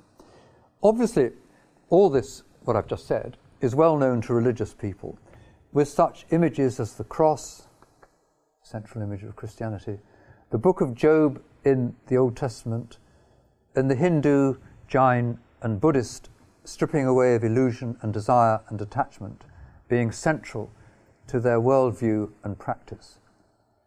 I've tried to suggest by this brief consideration of Socrates that even outside of an explicitly religious context, happiness may not be very admirable. It may be, in the words of Iris Murdoch, a little thing and not an important thing. And I will end this little disquisition on happiness, before I get back to education, by referring you to another example, not on the face of it religious, the Faust of Goethe. Faust is a quester, endlessly dissatisfied, forever moving on to new fields, new tasks, new challenges. And he loses his life when for once he looks to be satisfied, happy as he contemplates a vision of the achievement before him. And he sees this vision of this utopian town he's set up, having actually chucked Philemon and Baucis off it, out of their hovel. But anyway, he says, "Verweile doch, du bist so schön. Verweile doch, du bist so schön." Stay a while, you are so beautiful. And in this moment of complacency, he loses his life and his soul, because the pact he's made with the devil is, if he once says, "I am satisfied, I have your soul." So Verweile doch. You should read it and listen to Schumann's interpretation of it in scenes from Goethe's Faust. Schumann really gets to the heart of it. But it's also a trick. He's tricked as well, because actually he's not saying that. He's just saying, if it were. But anyway, but never mind. The point is, if he's satisfied, then he's lost. At this moment of complacency, as I say, he loses his life and his soul. It is as if in Socratic mode, there is nothing in this life which should detain us in this way. The ambiguous nature of happiness and the inherent discontent of a life which aims beyond the mediocre is also well captured by George Eliot at the end of Romola, where the heroine is talking to the child she has taken under her wing. It's an impossible and unreadable novel, but still worth reading. because it captures quite a lot about Florence in the 1490s, which she did a huge amount of research on, but it's weighed down by the research. Never mind. Anyway, she says, or the heroine says, Romola says, "It is only a poor sort of happiness that could ever come about by caring very much about our own narrow pleasures. We can only have the highest happiness, such as goes along with being a great man, by having wide thoughts and much feeling for the rest of the world as for ourselves. And this sort of happiness often brings, and this is the point, so much pain with it, that we can only tell it from pain by its being what we would choose before everything else, because our souls see it as good. There are so many things wrong and difficult in the world that no man can be great. He can hardly keep himself from wickedness, unless he gives up thinking much about pleasure or rewards, and gets strength to endure what is hard and painful." You're going to hate me for this. There's also the thought, well expressed by Boethius in the Consolations of Philosophy, that fixation on happiness, or what is often called happiness, may lead to the production of a type of man ill-fitted to face what life will throw at him. Will throw at him.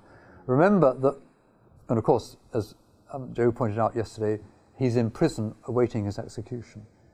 Remember that all the most happy men are oversensitive. And so that's what we're making our children, you see. They have experienced no adversity, and so unless everything obeys their slightest whim, they are prostrated by every minor upset. Words which I think should be borne in mind by those teachers who seem to make pupils, quote, self-esteem, unquote, their guiding principle and ambition. In cultivating self-esteem in this way, they are not only cultivating mediocrity, they are also depriving their pupils of the backbone they will need when they have to leave the cocoon of the classroom. If we are happy, we are in a sense dead. So I don't think that nothing matters so long as they are happy. Nor do I think that we should conceive education in terms of aiming to lead our pupils to a state of happiness, as opposed to inspiring them with what is good and instilling in them the strength to endure. And I think that we should also be careful of accepting the 21st century sentimentalism that children cannot learn if they're not happy. How many times you've heard that?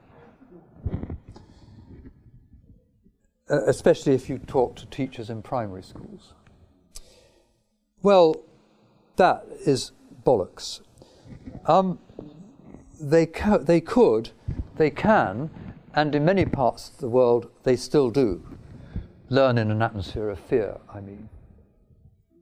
No one can seriously maintain that the music and ballet schools of Eastern Europe of recent memory, and for all I know even now, were places of ease, fostering or even interested in the emotional well-being of those taught in them. But learning of a very high order undoubtedly took place, higher than in most comparable institutions in the West, indeed.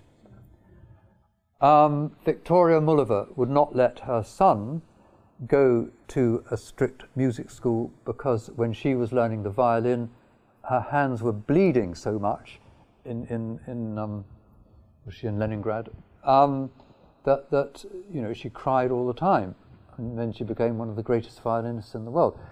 Now, I'm not saying that this is an ideal way of going about things. One could argue, I say, that the personal costs were too high, but which might well be reasonable. But what would not be reasonable would be to assert that learning had not been happening.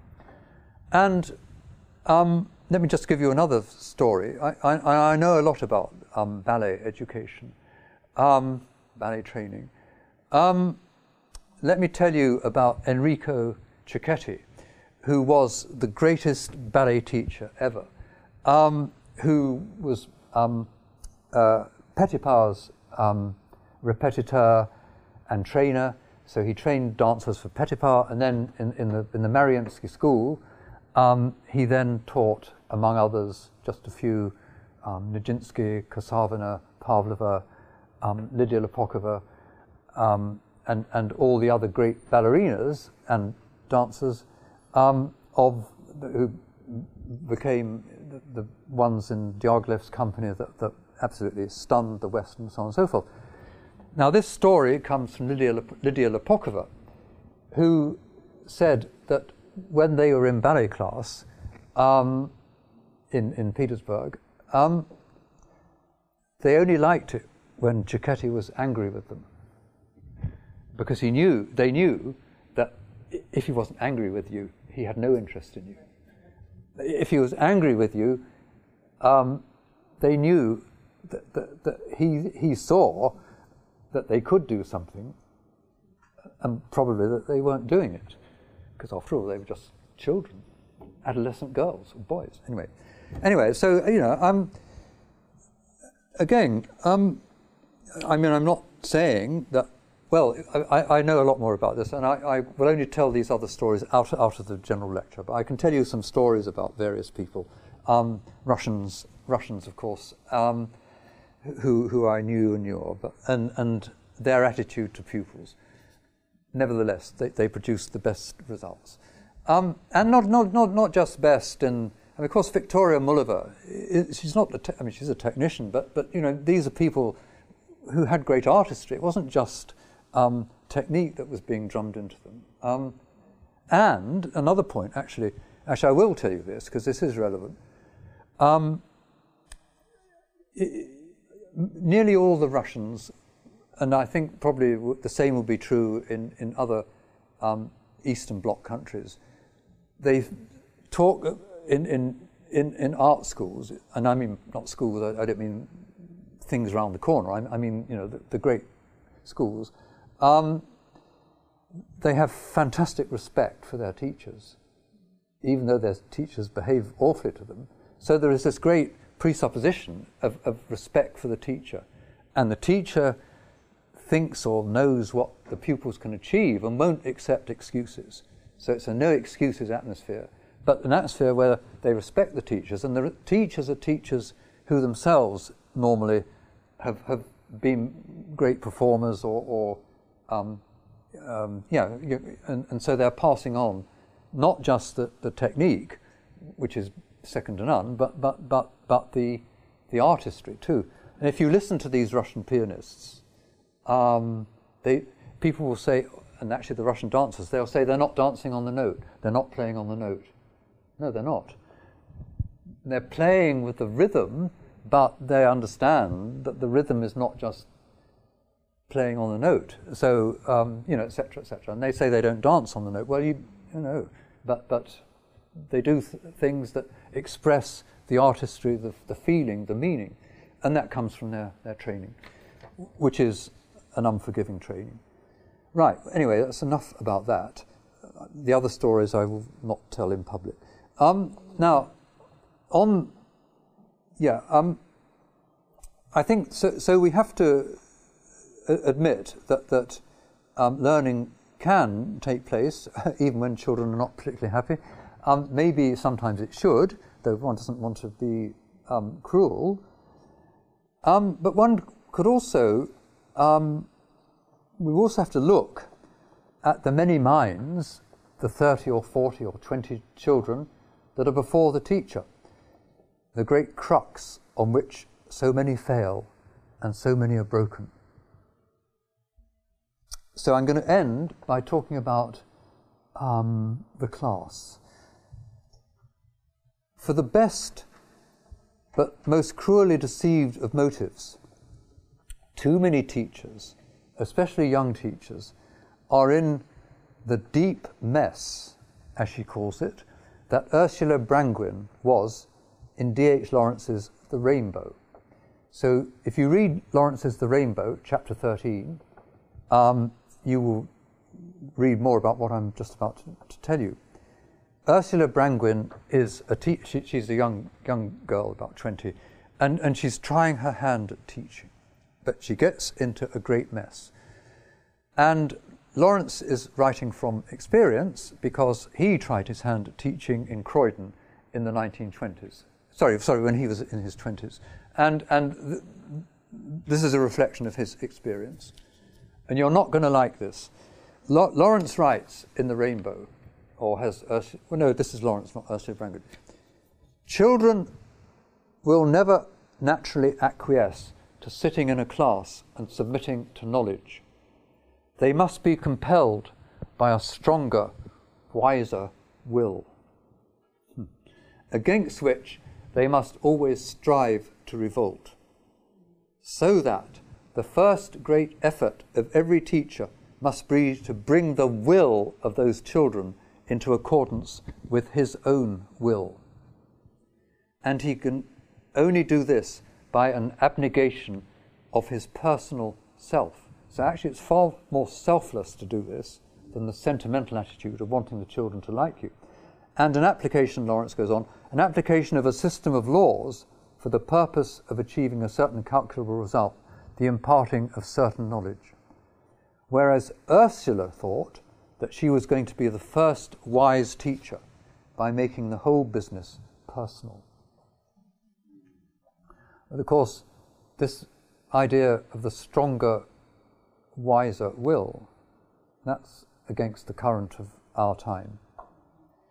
And while we're turning to Lawrence, there is also his Jimmy Shepherd. This is a character in an essay that he writes, which my late friend Chris Woodhead, who Ferdy knew, was very fond of, this Jimmy Shepherd story. This is in an article Lawrence wrote in 1918 called The Education of the People. And Lawrence says, we have assumed, we teachers, we wiser people, we people think we can do better, we have assumed that we could educate Jimmy Shepherd and make him a Shelley or an Isaac Newton. At the very least, we were sure we could make him a highly intelligent being. And we're just beginning to find our mistake. 1918. We can't make a highly intelligent being out of Jimmy Shepherd. Why should we, if the Lord had created him only moderately intelligent? Why do we always want to go one better than the Creator? Now, to sum this up about Lawrence, because of our sentimental attitude to children and to ourselves, we don't like all this talk of stronger, wiser wills and knowledge and results. Nor do we like to admit that there are children who cannot achieve much or even anything in the academic line. But however this is dressed up, this is the underlying reality of the classroom. This does not mean being brutal, but it does mean genuinely recognizing differences between pupils, and not in a misguided spirit of egalitarianism, trying to give all the same, the best, the worst, and the middle, which will not help, trying to give all the same, best, worst, and middle, which will not help either the best or the worst, and will probably not do much for the middle either. The upshot of vainly trying to educate pupils beyond their real abilities is simply to turn out, now a quotation from Lawrence, a lot of half-informed youth who despise the whole business of understanding and wisdom. If we are truly concerned about education, rather than the pursuit of a humanly destructive egalitarian utopianism, trying to do what God has ordained cannot be done, we must work out forms of schooling suitable for the pupils before us. We should recognize equal legal and political rights, and we should extend and challenge all pupils, to be sure. But we should not, in deference to a false notion of equality, continually humiliate, and I feel very strongly about this, continually humiliate the unacademic, because much teaching, especially in secondary schools, if you can't read, which, said some 10-20% of pupils in secondary schools in Britain can't, you go into a classroom, go into a math class, you're told to do some sums, and you've got to read what it says. I mean, you're being humiliated every day, every minute of every day. why you can't read, or we can go into that, but may be from bad teaching. But there will always be pupils who can't achieve very much in that sort of line, and then as human beings, they're none the worse for that. But to force them against their limitations, once you understand what they are, is continually to humiliate them, and then you're surprised when they start being rude, listening to their mobile phones, and truanting. Well, I would. We should recognise difference, real difference, as we're constantly urged to do by progressive educationists, and develop forms of education for the non-academic which respond to their often considerable potential for activities of a practical nature. Rather than paying lip service to the indefensible notion of an equal capacity to benefit from academic education, which tends to be what happens when you've got a national curriculum, we should set about devising serious practical courses involving apprenticeship and the likes for the less or non-academic, and certainly for those in their early and mid-teenage years. And the more academic should then be released into the challenge and heartbreak of serious academic study. So that's enough for me. Thank you.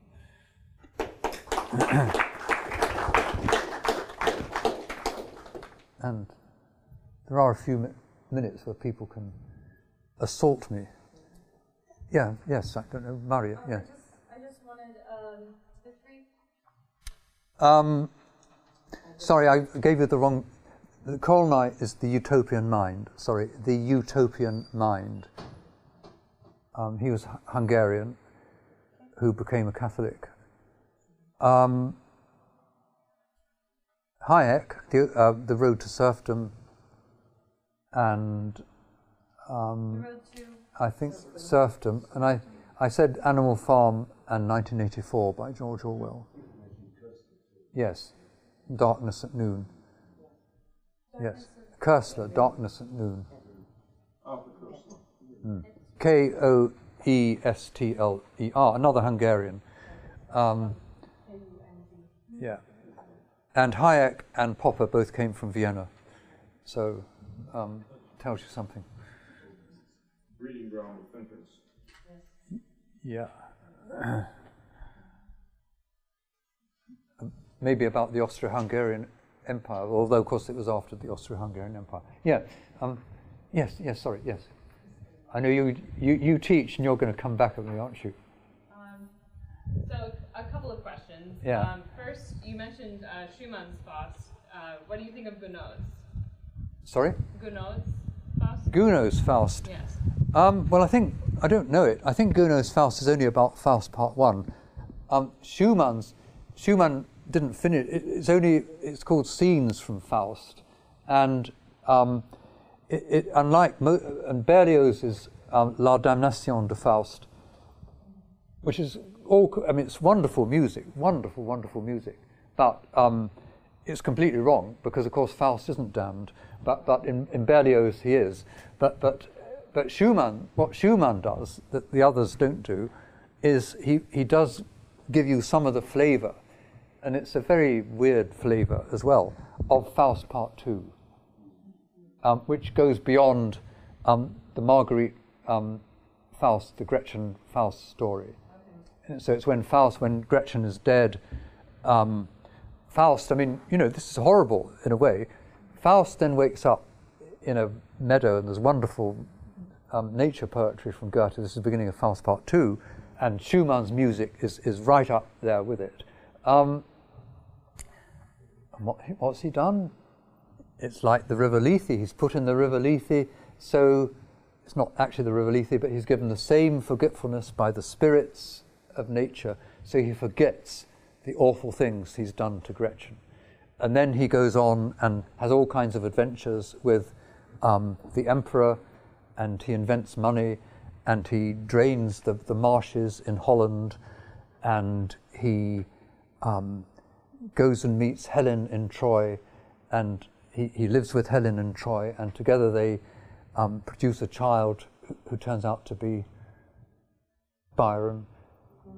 But in the end, yeah, his soul is reclaimed. He does some terrible things, like, as I said, this old couple are living in the place he wants to drain, and make into a wonderful 18th century park, taming nature.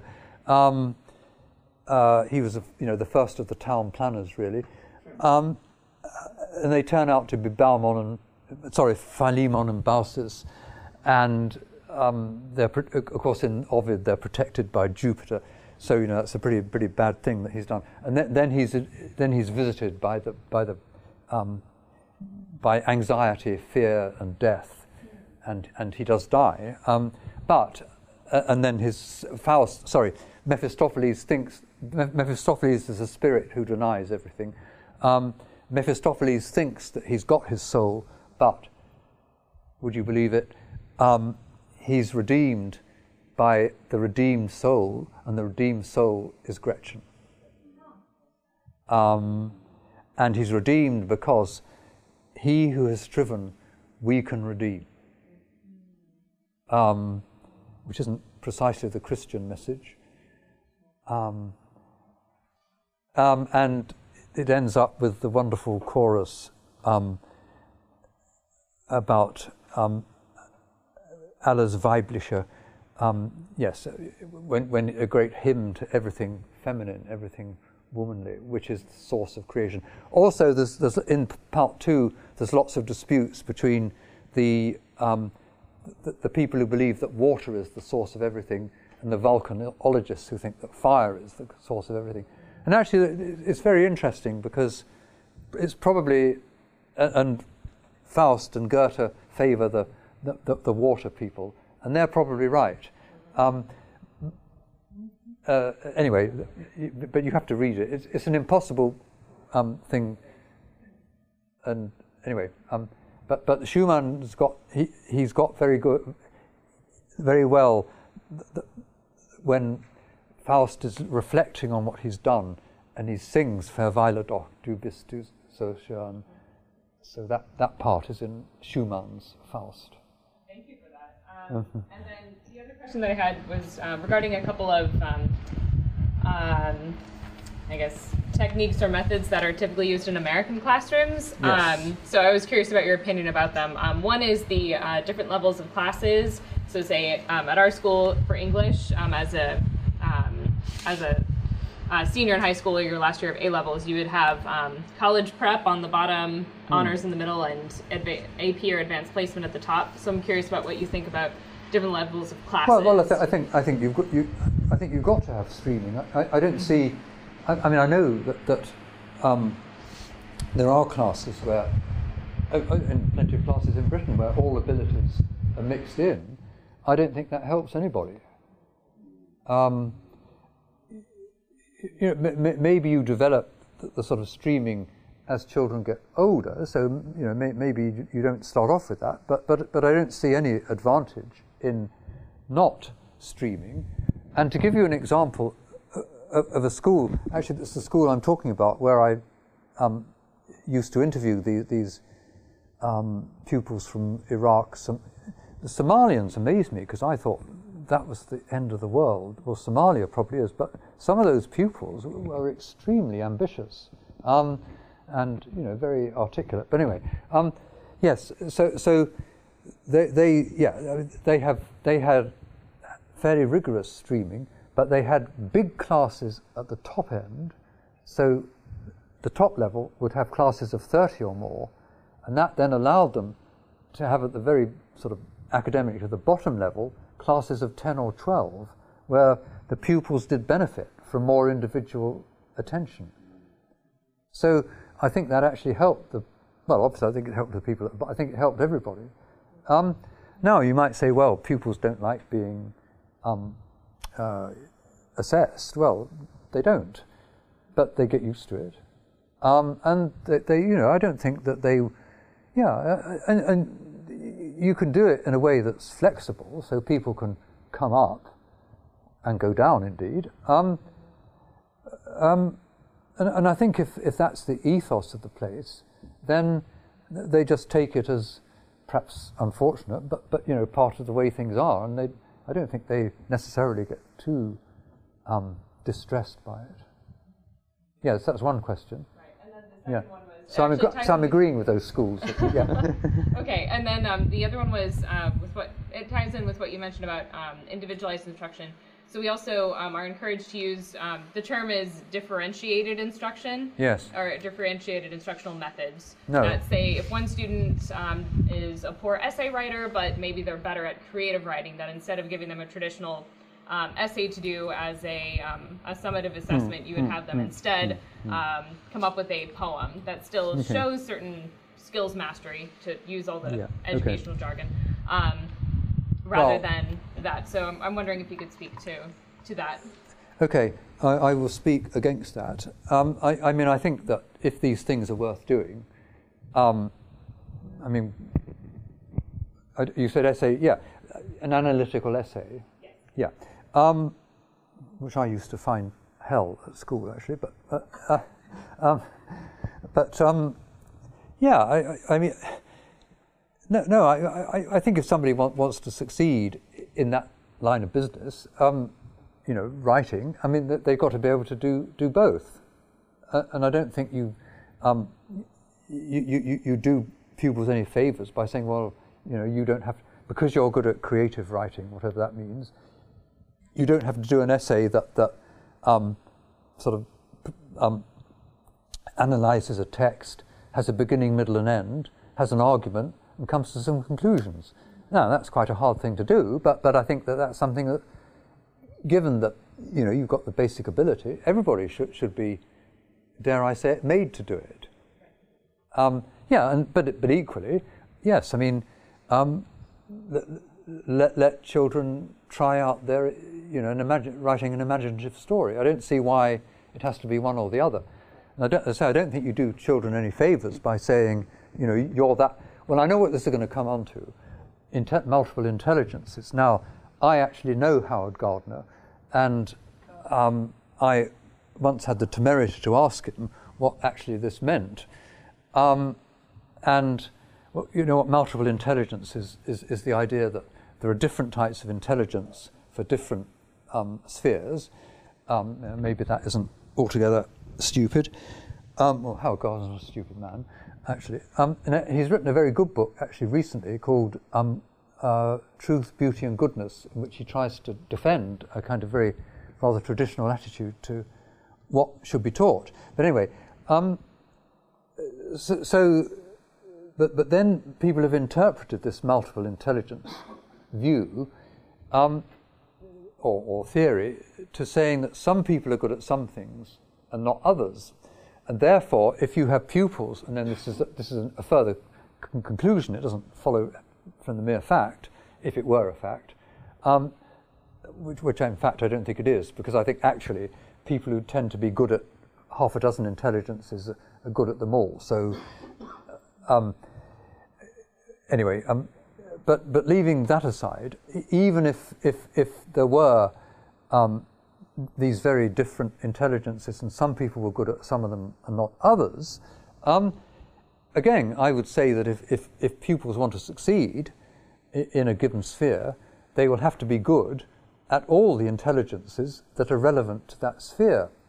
And if I can give another example, in the same kind of line of business, I don't know whether you have it much in America, but we get it endlessly in England. What's it called? Yeah, different. That's right. There are visual knowers, there are auditory knowers, there are kinesthetic knowers, and I think there's another type of knower which I can't remember what it is. So some people know by looking, visual, some by hearing, some by touching. Well, okay. So I say, well, first of all, you know, let's say you want to learn a foreign language, or that's on the curriculum. Even if you're not an auditory learner, you bloody well better learn how to listen. Right. And equally, you know, if you want to be a geometrician, I think you should be able to look at things. So you'd be visual, kinesthetic. Well, in my view, everything is kinesthetic. You know, musicians are obviously they're auditory, but they're moving all the time. You're touching things. A dancer has to be able to listen, auditory, and see. You know, otherwise they're not going to be much good. But also they've got to be able to move. So, first of all, I would like to know, and this is usually in primary school that these dunderheaded teachers start defining. How on earth did they decide that, you know, little Darren is an well, he's probably a kinesthetic learner because he can't sit still. You know, that's probably what it boils down to. I don't know, perhaps I'm overdoing this a bit. But still, a little Darren, who I'm sure is a sweet little child with no malevolence in him, whatever, or Sharon, yeah, I mean, they've got to learn, if they're going to get on at all with reading and writing, that they've got to, etc., etc. So, yeah, what Howard Gardner said to me was that that about multiple intelligences was that you should, when you're explaining something, you know, in a classroom, you should have different ways of doing it. You know, so if you're trying to explain multiplication, let's say, you know, you could take different ways into it, like, you know, it's repeated addition, or I don't know, or I don't know exactly what, but you know, there are different ways of presenting it, and I think that's fine. I think teachers should have different ways of presenting things, and I'm sure that good teachers always do this. It's part of their armoury. So that didn't strike me as being particularly controversial. And the other thing he said was that if you find pupils with real difficulties, then maybe you could see how this multiple intelligences might apply, and you know, they might be deficient, I don't know, in one particular intelligence that needed then some kind of boosting. So that is from the horse's mouth. That is what Howard Gardner himself told me. Right. Yes, sorry, you were meant to. Yeah, you were going to ask a question. Sorry, I didn't. I'm speaking as an outside observer. I've got nothing to do with education. But from what you're saying about this grouping within Ofsted, yes, I mean, it strikes me that they're grossly over-resourced, and they're going in for sort of, if not micromanagement, yes, something very much akin to it. Well, I'd close Ofsted down tomorrow, actually. Yeah. I think far from, yes. But, yeah, and it's appalling when they come into schools, or, yeah, and also actually to teacher training institutions, because what they want, what they ask for straight away, they shut themselves up in a room and they want all the data. And all the data means pages and pages of these showing how every group in every year and every class, you know, I don't know what the groups, well, you know, they might be Bangladeshi, Turkish, or I'm not sure what they're all defined, you know, they tell you what groups to do, but there are a lot of them. And you have to show, if you've got members of a certain group in a certain class, what their performance is in that in all the subjects. So for every class every year. So they spent hours kind of poring over this data. Not only is it a total waste of time on their part, it's an even worse waste of time on the part of the teachers, in my opinion. And it's one of the things that sort of obstructs real teaching, when the teacher is just talking to the pupils as human beings, I think. But it's not just Ofsted. I think firms are now being forced to produce statistics, you know, not in school, I mean, not in education, on, you know, how they're employing people, or sort of how, you know, what groups they're employing, whether there's differentials in payment and so on and so forth. And it's endless once this sort of thing starts. And that was imposed fairly recently by a supposedly conservative government.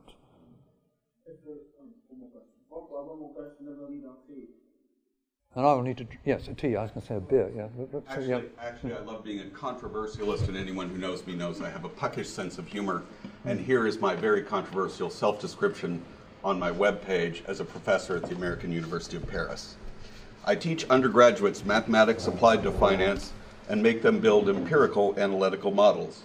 It is the last benevolent dictatorship in the world in which I, the fascist, subject them to absolute conformity to my will. Excellent. Yet at the end, they are intellectually more capable and operate at a higher skill level than without my brutality. They are, in fact, more free. This fact of dramatic self-development under my benevolent dictatorship itself inspires another vector of inquiry into their analysis of themselves to the visible and invisible world. Well, thank you very much for that. Yeah, I mean, I did say, no. Yes, no, please.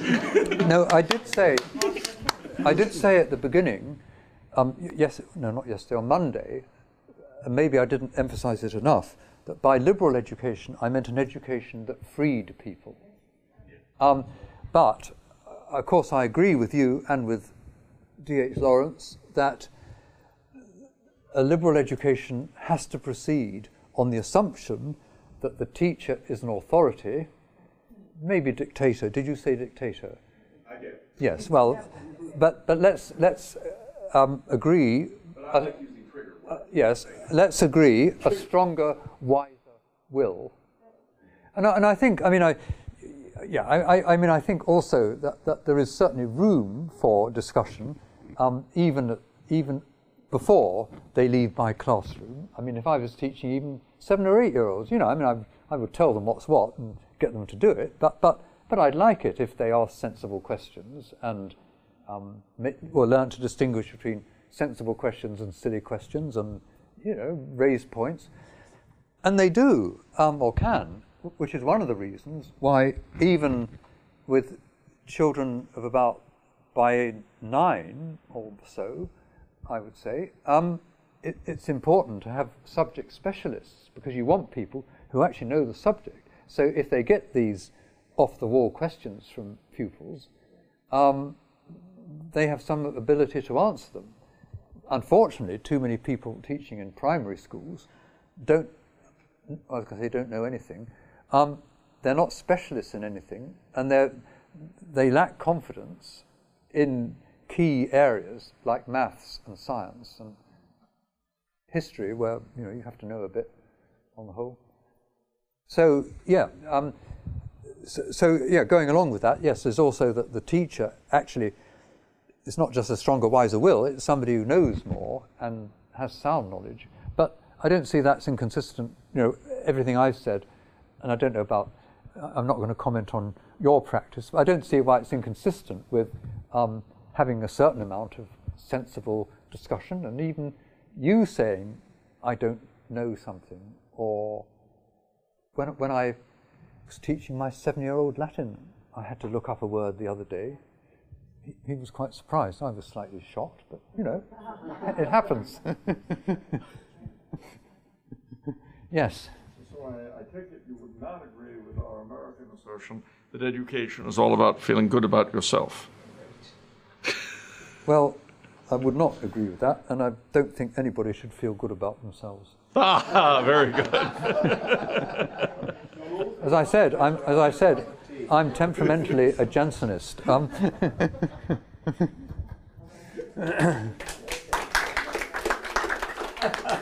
Is your talk accessible? This one.